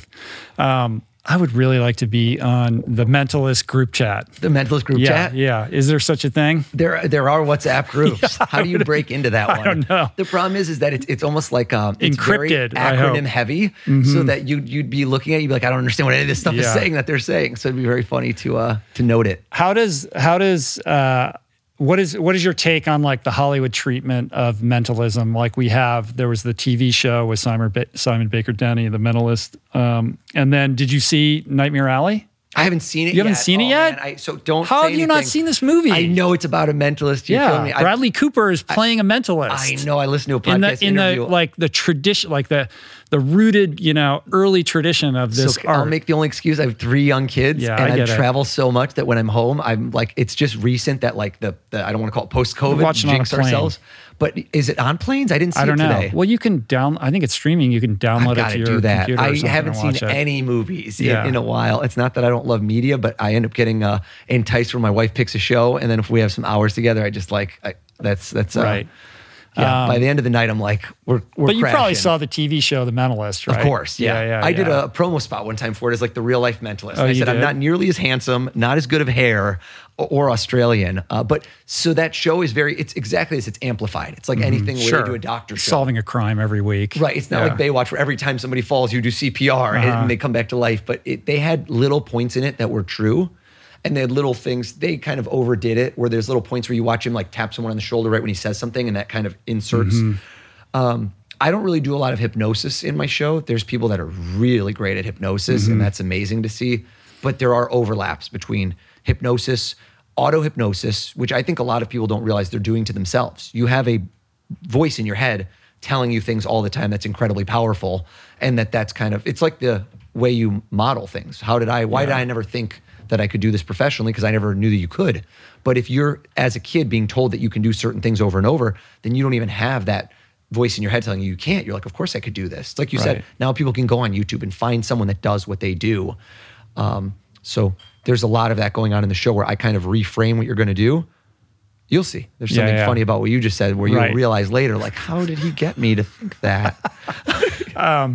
Have you ever been like approached by NYPD to come in and help them solve a crime? No, not yet. Not yet. I don't know if they want me on the crime scene. That could either do. I've had one bad moment where I had like kind of bad press, but it wasn't my name was in it, where there was a government agency that used me, but like in an event. And it was when they brought a mentalist and they never said my name, not for anything, like not to solve any crimes, but they were like kind of told because the optics of it don't look good. Right. But I knew it was me because I knew what the thing that they were talking about. And they're like, I'm glad they didn't say my name. So many career trajectories for you, O's, if this stage thing doesn't work out. Right? I would love a sales training or anything like that, coaching in the future, because I think that a lot of the skills I have are soft social skills that they're used in the guise of entertainment. But what does everybody want in life in general? You want to be remembered. Right? You want to walk into a room and command attention and stand out, because all of those things, no matter what you're doing, right? Everybody is selling in essence. Doesn't matter what you're selling. You could be a teacher. You're selling an idea to your students, right? Everybody's selling something to other people. Even if you work alone, at some point, that's why when you asked me if I'm a salesman, like I think so, yes. I think everybody's a salesperson in some regard. And it's just knowing how to connect with others in a certain way is always useful. So what are some of those things? If someone's listening to this, maybe they are a teacher or they've got to make a presentation to their boss. What are some simple things that you could impart to somebody who can start to think about, how to present themselves in a way that's going to allow them to, succeed? Some of the biggest ones are the simplest, and they're ideas that you just think that can't be right. But listening and truly listening is something that we don't do very often. We're so distracted nowadays that you don't actually take things in, I find. When people ask me, how do you memorize everyone's names? There's no mnemonic. I'm not doing a trick. I am just listening to every person. And then I have a few techniques to get it back to them so that I know it's kind of been like imprinted on my brain. But most people, when you meet them, think about it. As you're shaking their hand or saying hello or doing anything, you're thinking of something else in your brain. You're thinking what you're going to say to them, or your mind is elsewhere. If your mind was 100% locked in, imagine if you met, I don't know, somebody you admire, respect, somebody that you've always wanted to meet. In that moment, every part of your brain would be hyper-focused. Like I met Steven Spielberg. I remember everything. I remember what he was wearing. I remember how he smelled, everything, because it was such an incredible moment in my life. Imagine if every time you met somebody, it felt like that. So it's not going to, but you can create an awareness.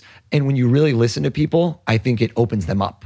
And that's part of my job is I just sit there, I deliver jokes, I do other things, but when it comes to listening, I listen to everything they say because most people give things away they don't even realize. How do you practice that though? Like what is a technique for, the cultivating that level of presence and focus? So something easy at a dinner party. Let's say you go to some dinner party coming up and you just want to test yourself. How am I going to remember all these people's names? Oh my God, I met 6 new people.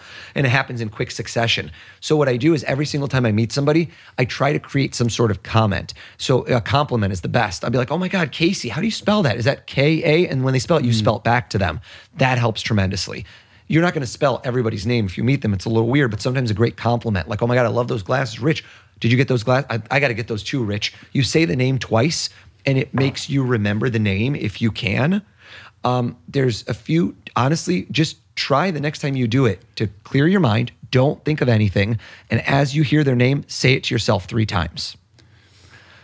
You'll be shocked. Somebody who's forgetful as can be will do this and they'll try it. And the first day they do it, they'll remember 3 people's names very well. Yeah. Now it's different if you want to remember their name long-term, right? Because right now what you've done is you've done a impression in the sand.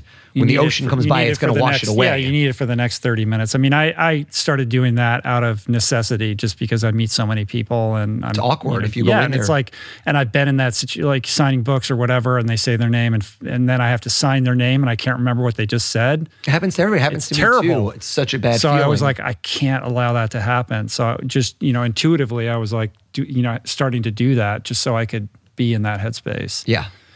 But it's tricky because you don't want to if you start saying the name of the person too much, right? Then it's not good. It's awkward. Yes. Yeah, then you really sound salesy. I think the listening is one of the big elements that can help people, just a very quick, easy one. It's a muscle. It's like anything else that you become a better listener. I think you become better as a parent, as a spouse, as a sibling. Like most people don't really practice it because what you're doing is trying to wait for your turn to speak. Right? It's almost like the Dale Carnegie, How to Win Friends and Influence People. I'll go back and read that book again.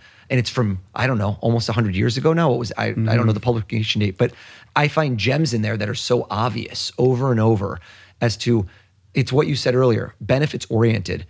It's better in a podcast situation. It's difficult because I'm here to talk about myself, but I try to deflect when people ask me about what I do all the time and learn more about what they do and see what's intriguing about them. What's the topic that's most vital to them? Is it their family? Is it their career? And the more I learn about them, the more they open up to me and the more comfortable they are around me. And that's kind of like when I do the cocktail hour. When you said, when I'm at a theater and I'm walking around, I'm saying hello, I don't want someone to be starstruck. I go, oh my God, you saw that TV show. What did you think? I go, tell me this. What would you do if you were on there? Or what did you think of? I'll just find some way to ask a question that deflects from talking about me and to get a little more of them and try to open them up. Because that's the best way to kind of cut the ice, cut the tension. And that's in a setting where I'm trying to read their mind later. I don't want them to be on guard. Yeah. I want to find things that are interesting to them. Like if I ask you about a memory of your own, like doing a race that you dedicated your life to for 2 years to get to that point. You get focused on yourself. You start forgetting that I'm trying to, watch you and look at what you're doing. You that's it. You asked me earlier, right? How do I make you relax? Well, found a way. Let's talk about running. Yeah. So when does the running thing start to work its way into your life? So I have twin older sisters. They're about 7.5 years older. And there was always a little bit of, because I was a baby brother, I don't want to say sibling rivalry, but I always wanted to kind of have some sort of one-upsmanship on my older sisters. And in 2004, I'm working like a day job. I think a lot of people fall into this trap where you start going out to happy hours, you're eating like crap. You don't feel good. Like I didn't really feel as good. I was letting myself go in a way, and just unhealthy lifestyle choices. And I was missing a goal. Listen, this is a very comfortable thing to say, but I found life boring in a way because it became very repetitive. And listen, these are very first world problems. There's people that don't have food, that don't know how to pay their next bill. I didn't have that issue, but I wanted a challenge. And I think a lot of people are drawn towards endurance sports because there is no challenge. It's something is lacking. I want that illusion of danger, or whatever you want to call it, challenging myself, seeing what my medal is. So my sister signed up for a marathon. I thought this was insane because in 2004, it wasn't mainstream. Not everyone was doing marathons. So I, on a whim, signed up for a marathon. Somebody tells me, well, you should do the Boston Marathon. I go, okay, how do I do that? And they're like, well, you have to qualify. I'm like, well, okay, how do I? So you have to run one really fast. So I reverse engineered. I found out what the Boston Marathon time is. And I go, I'm going to run that. Not knowing that you have to kind of be fast to do that. So then I started running on a treadmill, didn't read any books about like how should you train. And I did a calculator, I probably did in my head. I'm like, this is how many miles per hour this is. So I just set the treadmill. So I'm just going to run that pace all the time for every run. Yeah, and so that didn't work well because that was a little too fast. And later on, I learned what heart rate training was and what have you. So I do the first marathon. I have some fitness in me. I end up running that pace for about 17 miles. I did Philadelphia Marathon. Right. And then I just fall apart, like traditional. It's the classic story, 17 miles, 17, 18. Dude, you hear that noise? That's me hitting the wall. I was like crying pretty much at mile 21. And at one point, I'm just walking and I'm so broken. And I see these two guys walking in front of me. Everyone else is running because I was going pretty fast. So at that point, it's like the Walking Dead where I am. Little did I know that once you start doing ultras, that's the real Walking Dead. Yeah. But I see these two guys walking that are about 200, 300 yards ahead of me, really far. And so I get enough energy to be like, I'm going to run to them and I'll walk the rest of the run with them. Like I'll walk. So misery loves company.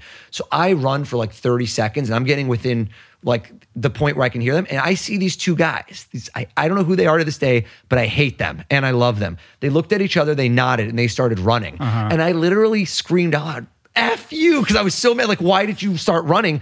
And I got this adrenaline that I kept running from that point on. And I actually ran the rest of the race slow, mind you. Somebody could fact check it. I don't know. I ran like 320 something, 325, 320 something, but I was hooked. Yeah. My sister did one marathon and was like, never again. I did that one. And I was like, I'm going to read how to train. I love this. And then I started getting into it and I started chopping time and getting faster and faster and faster. I did Ironmans. Yeah. Because again, I feel like you have some nutcase friend who's into this.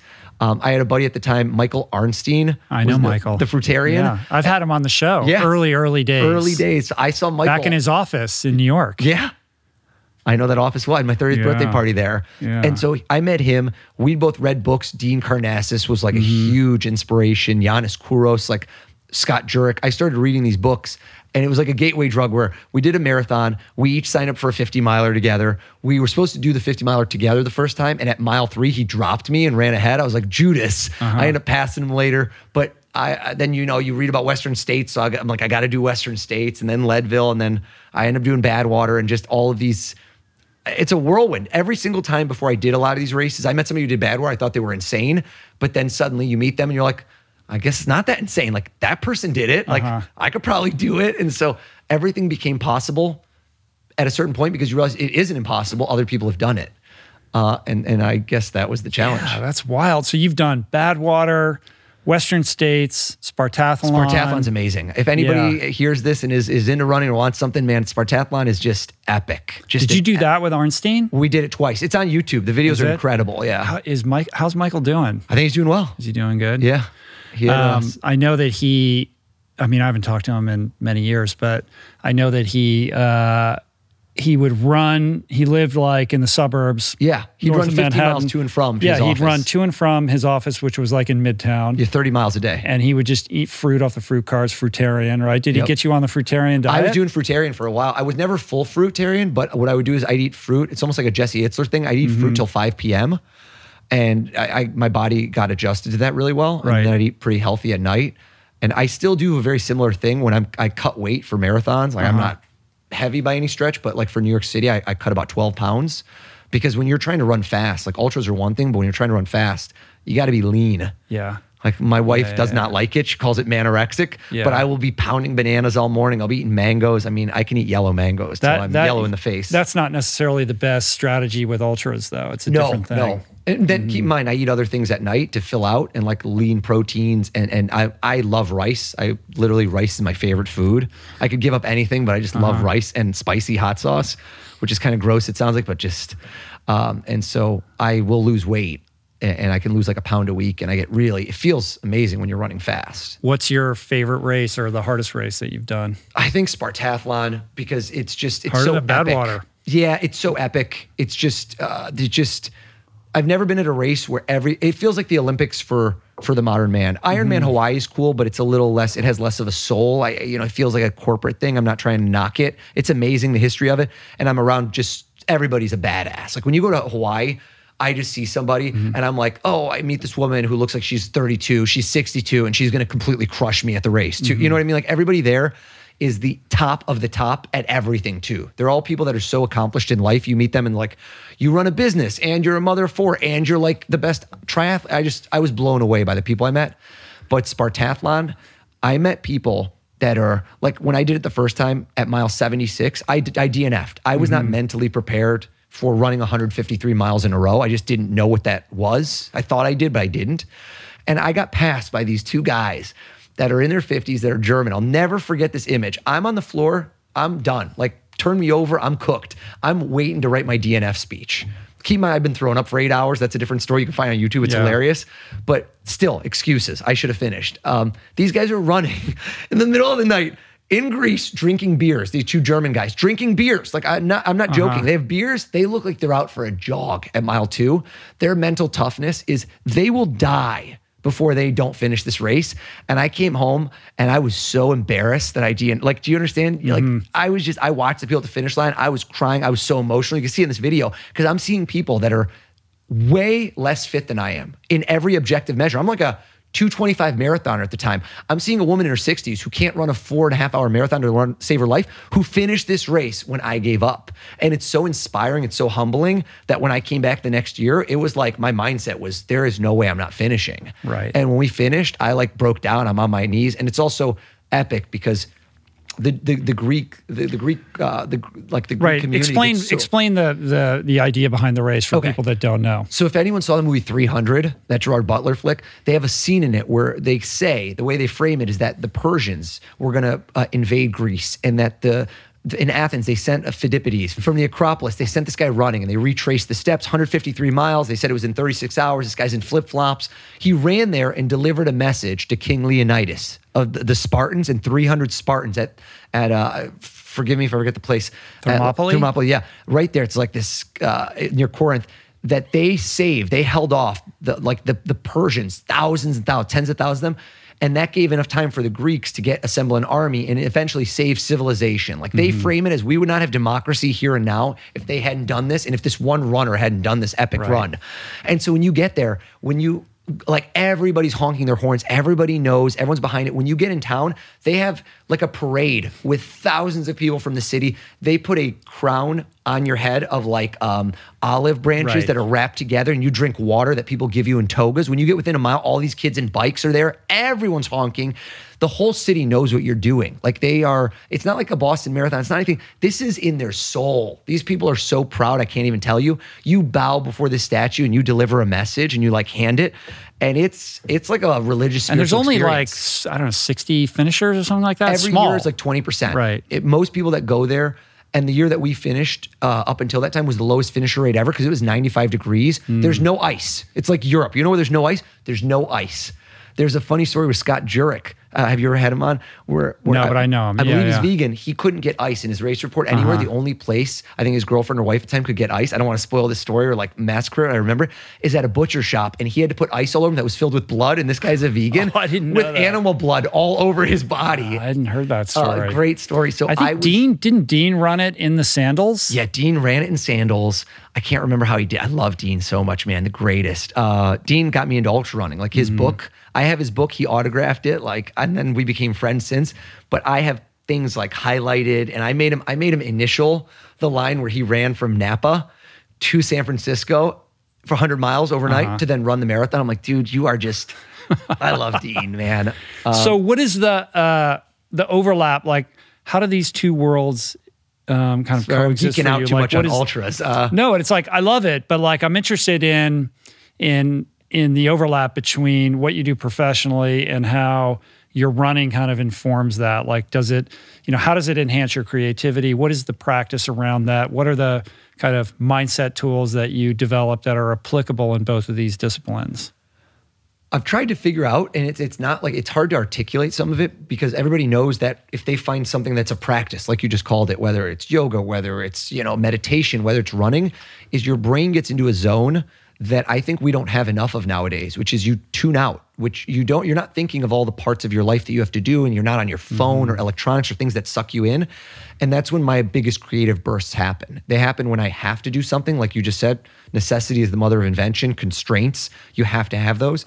And also when I'm running, I'm just like, that's when I zone out. There's something about moving, and it's different for all different people.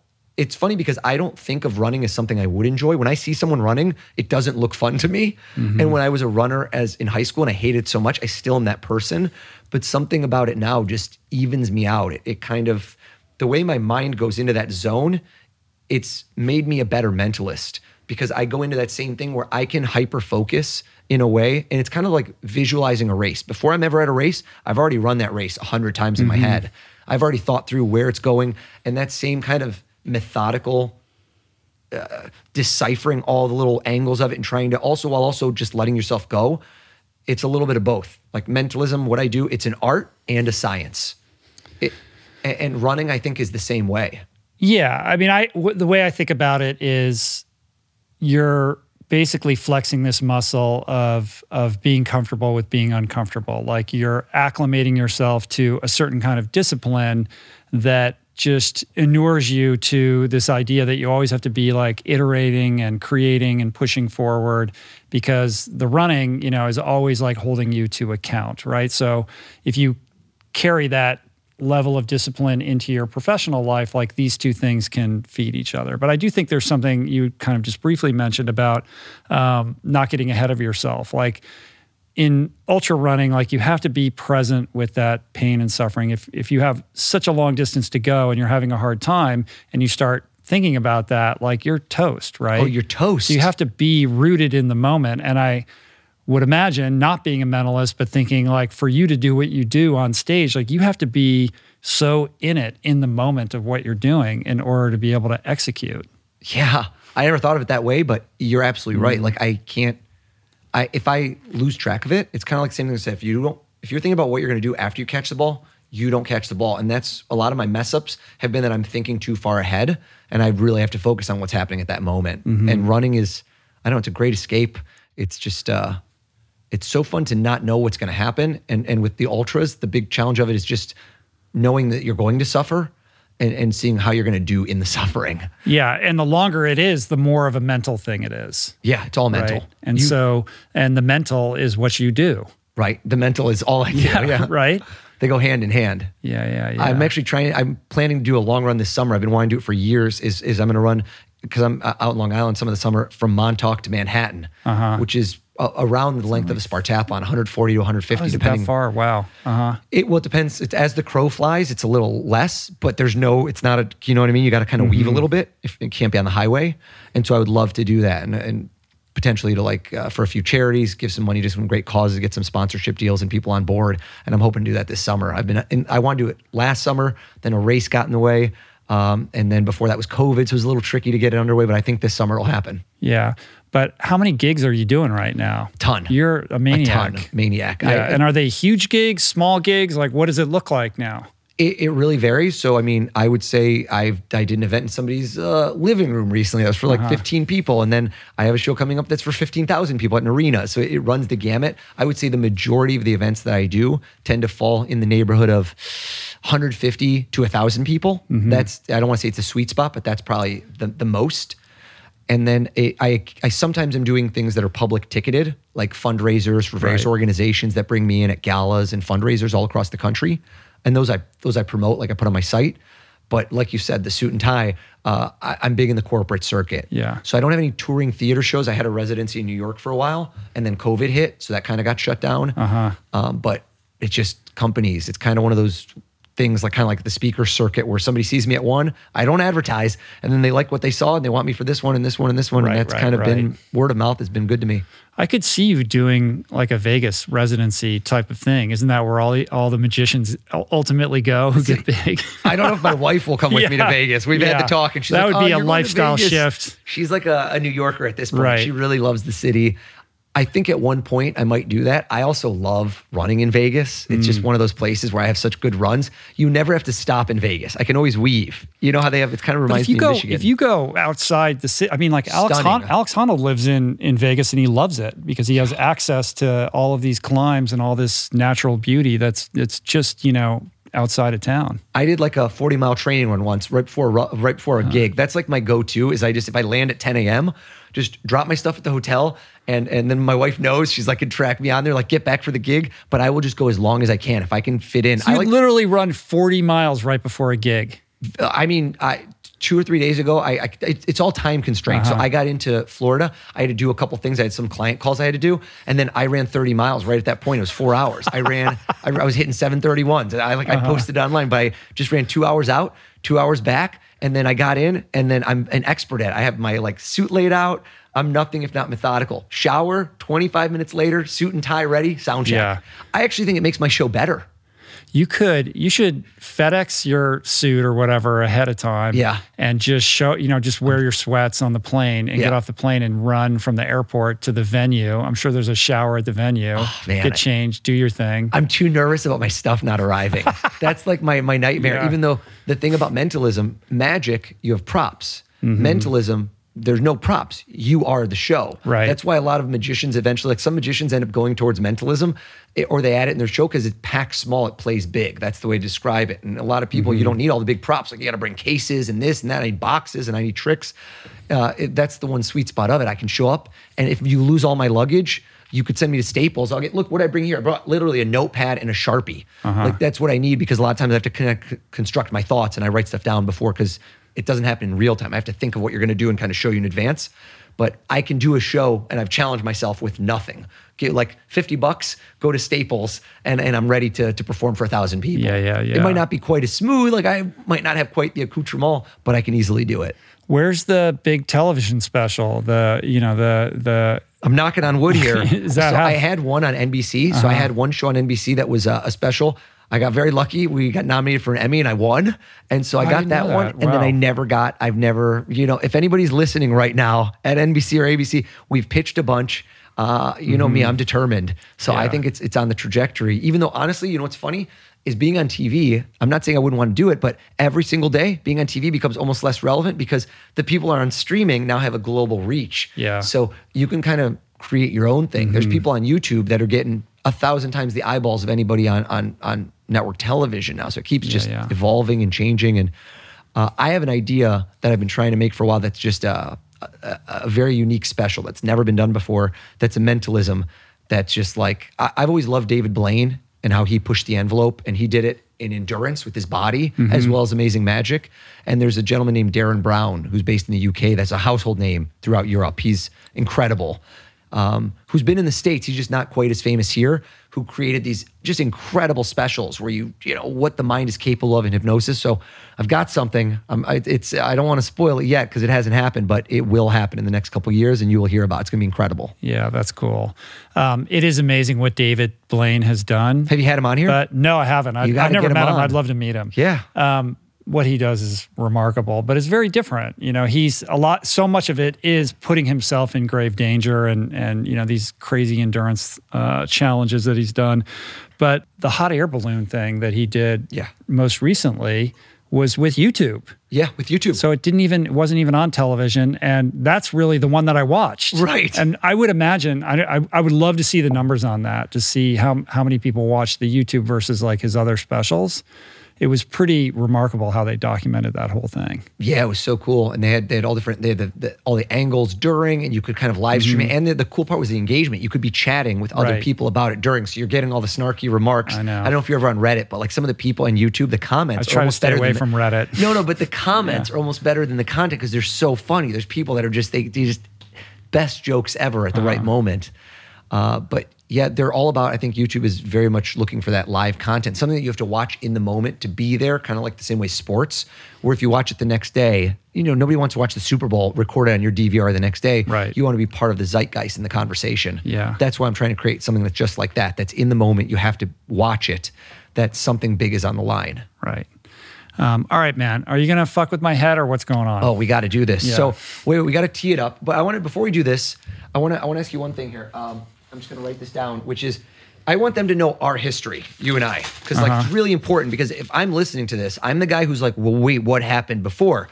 So we got connected through Adam Skolnick. Is that right? Correct, yeah. We have connections because I've known David Goggins for a while, and Adam knows David. And then Adam attended a Zoom show. So during the pandemic, like my whole career ended. I thought in April of 2020, I'm like, I'm a free man. I'm retired. I got to find a new gig. And I started doing these shows over Zoom and reinvent. Like, how can I do this? How can I read people's minds when they're not even in the room? Adam saw it. He told you guys heard about your New York City Marathon, and you sent me an email. And it was like when I was trying to connect, and I saw the way you sign off, which I loved, right? Peace plus plants, right? You articulate those two, kind of a brand messaging. I want you right now, and everybody should know this is right now happening. You don't know what's about to happen. Here, do you guys have a Sharpie or something? Let me. Yeah, we can get a Sharpie. I think I got a Sharpie. Here, I'm going to write this down, and I want you to see it. Peace. And if you're just listening to this, just narrate for them. I'm writing down peace plus plants. Is that what just happened? Yes. Okay. And I want you to see it visually. How did you come up with that? I mean, I'm assuming because two things, obviously, plant power, vegan, and peace. Like, what made you think of that as what you were going to use as, what do you want to call it, tagline? It happened organically. It wasn't like any kind of conscious decision. I think I just said it at the end of a podcast one day, and I thought that was cool, and it just kind of became a thing organically. And words have power, right? You've had 600, almost 700 of these things. You've changed people's lives all around the world. Here's what I want you to do. I want you to jump down and think of another word, okay? Not peace, not plants, and don't let me influence you. Whatever word you want. It doesn't have to start with a P either. Could, but it doesn't have to. And I want you right now to randomly think of a word. The only thing I ask, don't think of somebody's name. Because if you think of your wife's name, your kids' names, that's a very obvious approach. Think of a word. It could be a noun, an adjective, a descriptor, a verb, whatever you want. Think of a word right now. You got it? Got it. Now, you know what I do. And the problem is if I came into this fresh, if we did this fresh right now and you didn't know me, I would say stick with that. But what I want you to do is jump from that to another word. Now, hear me out. Let's say you thought of the word green. You might think of grass, or you might think of Michigan State Spartans, or you might think of anything else that's connected to it. Whatever word you just thought of, I want to make this impossible, that you don't say, oh my God, he made me think of this word. So I want you to leapfrog, like a game of telephone. From that word, pick another word that for some reason connected that word to this word. Can you think of another word just because of that jumped into your head? That word made you think of a new word. So now we have two levels of separation, right? This is like we're getting all the way to Kevin Bacon. Yeah. You got another word in mind right now? Yes. One more time. Jump from that word to a new word. Okay. You got it? Okay. Can you tell everybody else, there is no way that I could have known what you would have picked, because honest to goodness, you didn't even know what you were going to pick. Is that true? True. Okay. So tell us all, what is that word? I want to know. I'm not guessing it. Enlightenment. Enlightenment. And you jump from two other ones. We couldn't know what those are. Now, can you tell everybody, we're doing this on audio or video. Can you tell everybody what happened? I don't want to be involved in it. I don't want to touch it, nothing. So when we were scheduling this podcast and we found a date and we were just locking in all the details, you emailed me or you texted me and said, I'm sending you this FedEx. I just want you to keep an eye out for it. And when it arrives, I want you to not open it, but I want you to sign your name on it and date it. Exactly. Write the date that you received it. Do you have it? Yes, Can you grab it's it? like right over there. Can you guys, Jason, bring that over? And I'm going to hand that. I don't want to touch it. Yeah. And I want to ask you a question about this specifically. Okay? Peace plus plants. Did you sign that yourself?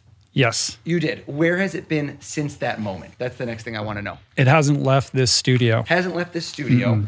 And I want to see if I have this. Rip it open, please. I should have brought something here.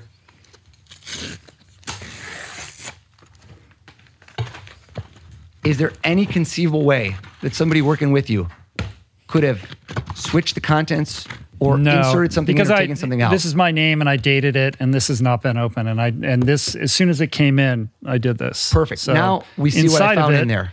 Is another sealed envelope. And on it says sealed on February 28, 2022 at 11:19 a.m. And then you signed your name. So now there's two facets to this because I wanted to make sure for my reputation that nobody switched what's in there because then I'm on the line. And then on the other side, I said, please don't open it until, can you turn it around? Please don't open it until we are on the podcast. Right. Now that one's still, if you look, there are sides to it. Tear it open as well, please. Okay. Now, Rich, if you've learned anything about me from this point, I'm nothing if not methodical. So now we got one more layer. Done. Oh, dude, okay. Now I know. Now I know you guys didn't mess with my stuff. stuff. So this is a manila envelope with my name and my logo on it. Bam, we got and there's the logo, so much tape baby, on Rich. this. We This is taped it like crazy. And that is why I brought a safety light opener. You're like, what did you take out of your pocket? Right. I'm not going to be able to open this without that. Slice it open, Rich. How do you use this? I like how Rich doesn't open his own mail. No, don't go there. Don't go there. There's a little hole at the top. You ready? Like Put that this, thing in I see. And do a nice little smooth, along the top. You're going to cut yourself. Oh, be careful. Here, just flip it over. Oh, I got it. I've never used one of those Now, there is before. a safety seal. Can I show them this? Yeah. Can you guys, I don't know, do you want to do this with the camera? Are you going to do this for like a behind the scenes or no? Yeah. Let's make sure we Can you see guys what's see going if on. it's sealed, the safety seal on here? And Rich, this Let me thing, see. this knife, hold on, grab this knife. I want you to cut open the next thing. We got business cards in here. Unrelated. Okay. It's cut in my pocket. Okay, so take this thing. Yeah. And can you confirm the seal is intact? So can you see what I'm talking about? Do you see it? Oh, grab it. I don't want to. This thing, the seal. Take it out, please. Safety seal. This thing? Yeah, it should be attached to the staples. Grab it out, please. All the way, all the way. All right. And is it, okay, so it didn't rip. So Safety seal intact and secure. It was stapled. Well, check. It was attached to the staple. Yes. So grab it out Stapled. yourself. I don't want to touch that one. right. Rich roll yet again. It's another. Stapled everywhere. All right. Another light blue envelope stapled all the way around 360 degrees. Rich, this, again with my name all taped up. Stapled. You could either cut it with that or you know what? Screw it. You might be able to with the tape. Just rip that bad boy open. Right. Tear. Tear like crazy. Can you get in or no? Yeah. Okay. And then pull this out. It's some note in sitting here. there waiting for you. February 28th. All right. So And I'd there's like you to stop. Before we Okay. do this, put it against your body. You haven't read it yet, have you? I've not read it. No. You're sitting across from me. How many podcasts have you done? We've published 666. As of this moment, it might change. Yeah. I want you to close your eyes. Close your eyes for me for just a second. You're holding this in your hands. It's not going to change. It's been in there since February 28th. Close your eyes and imagine it's sitting across from you. I like to call it the ultimate interview because you're a person who explores. You want to get in depth. You want to hear those moments. And I say to you, if you could, I ask people this question all the time. If you could have dinner, or in your case, interview, somebody famous we've all heard of, dead or alive, male or female. And the reason I have you close your eyes, because like it'd be like Googling this person. A picture is worth 1,000 words. See that person's face in your mind right now. Can you see that person's face like they're in the room with you? Mm-hmm. As if he or she is sitting across from me. Say their name. Abraham Lincoln. Read what's in your hand. Open it up, please. The whole letter? Please. Hey, Rich, I'm very excited to meet you and be a guest on your podcast. What I love about a great conversation is you never quite know where it will take you. Athletic achievements, past and present, seeing yourself cross a finish line in 7:28, or winning a race, maybe discussing our favorite books. I lean towards fiction, but could see you diving deep into a biography of Abraham Lincoln. Dude. Only time will tell, and hope it is very memorable for you and your listeners. Peace and plants and enlightenment. O's. That is unbelievable. 728, Abraham Lincoln, and enlightenment. 3 for 3. That is crazy. So for people who are watching or listening, it didn't quite get fully explained, but before the podcast started, we did an exercise where you asked me to go on my phone and go into Google image search and think of somebody dead or alive who would be a great podcast guest. Yeah. And I just thought that I randomly selected Abraham Lincoln, and I have it down. You didn't look at my phone. I'm over here. Yeah, you didn't look at my phone. It doesn't really matter if I didn't. And this is and here was the picture that I pulled Abe. up on my phone a couple hours ago before the podcast even started. That's crazy, man. That is unbelievable. I thought I had you. I thought I was immune from your wiles. Rich is like, I got this down. I got this. That's why I was because my thing going in was like, I'm going to pick something so obscure and crazy that there's no way that this guy would be able to predict or with any. But you know what? I fell right into your web somehow. Yeah, of course you didn't go for somebody obvious. And we got a new tagline. We're putting out shirts. Peace plus plants plus enlightenment. You heard it here first. Now I'm going to go back and, like a forensic expert and rewatch this whole thing and try to figure out where the cues were dropped or how you led me in a certain direction to have me say those things. That's what I want our listeners. Just up those keep downloading this until we get it all the way to the top of iTunes. I like that. Let's keep going. Is it all there? Me out. Is it all there? It's all there all the time. It's just it's taking a puzzle and putting all the pieces together. It's a little difficult for most people to do because that's my job. That's unbelievable, man. And I'm going to watch Nightmare Alley now that you said it. But you got to watch Nightmare Alley. I hope I left you guys with a crazy moment. And we're going to definitely do some stuff when we kill the podcast for all the team in here who puts in some really hard work. Incredible operation you've got. Yeah, thank you. Well, that was mind-blowing. Thanks, man. I just, wow, unbelievable, man. Really a pleasure to talk to you. You too. What you do is not only super fun, it is a gift, and it is beautiful. I watch a lot of your videos, and just to see how excited everybody gets and how much enjoyment and joy that you bring to people's lives. And now you get to go and do it in person again after we've kind of weathered these last 2 difficult years. So it's got to be really gratifying to be able to do live events and be with people.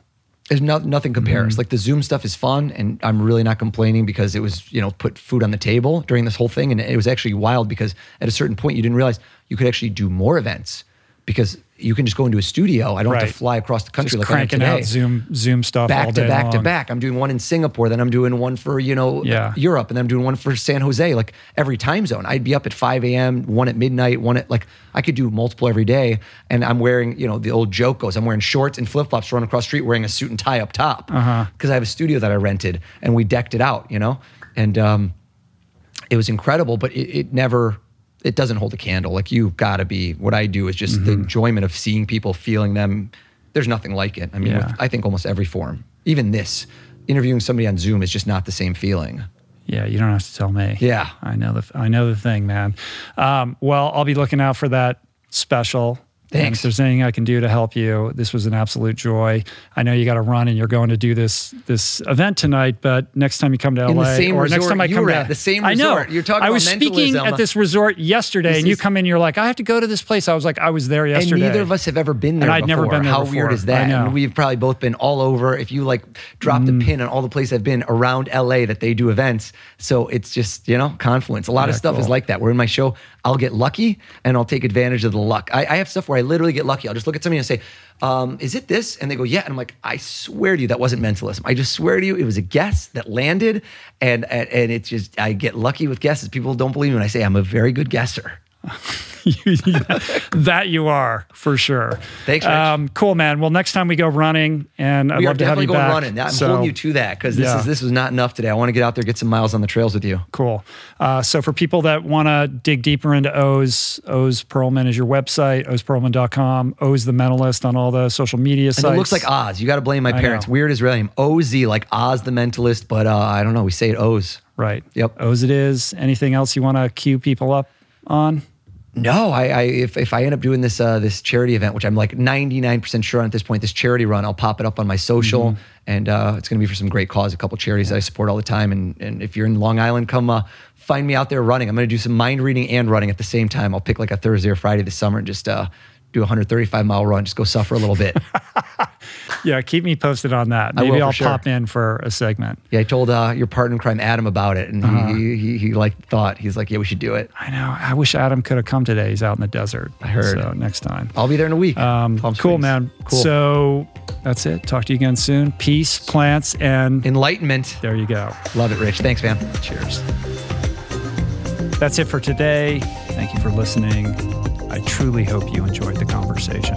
To learn more about today's guest, including links and resources related to everything discussed today, visit the episode page at richroll.com, where you can find the entire podcast archive, as well as podcast merch, my books, Finding Ultra, Voicing Change in the Plant Power Way, as well as the Plant Power Meal Planner at meals.richroll.com.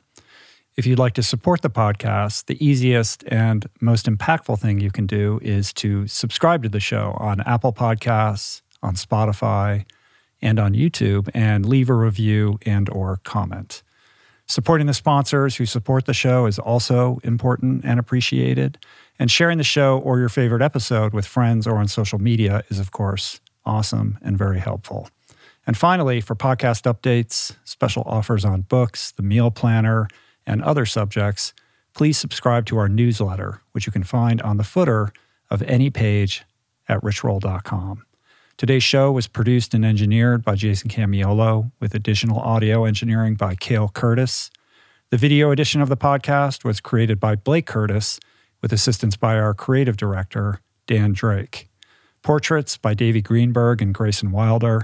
Graphic and social media assets courtesy of Jessica Miranda, Daniel Solis, Dan Drake, and AJ Akpodiete. Thank you, Georgia Whaley, for copywriting and website management. And of course, our theme music was created by Tyler Pyatt, Trapper Pyatt, and Harry Mathis. Appreciate the love the support. See you back here soon. Peace. Plants. Namaste.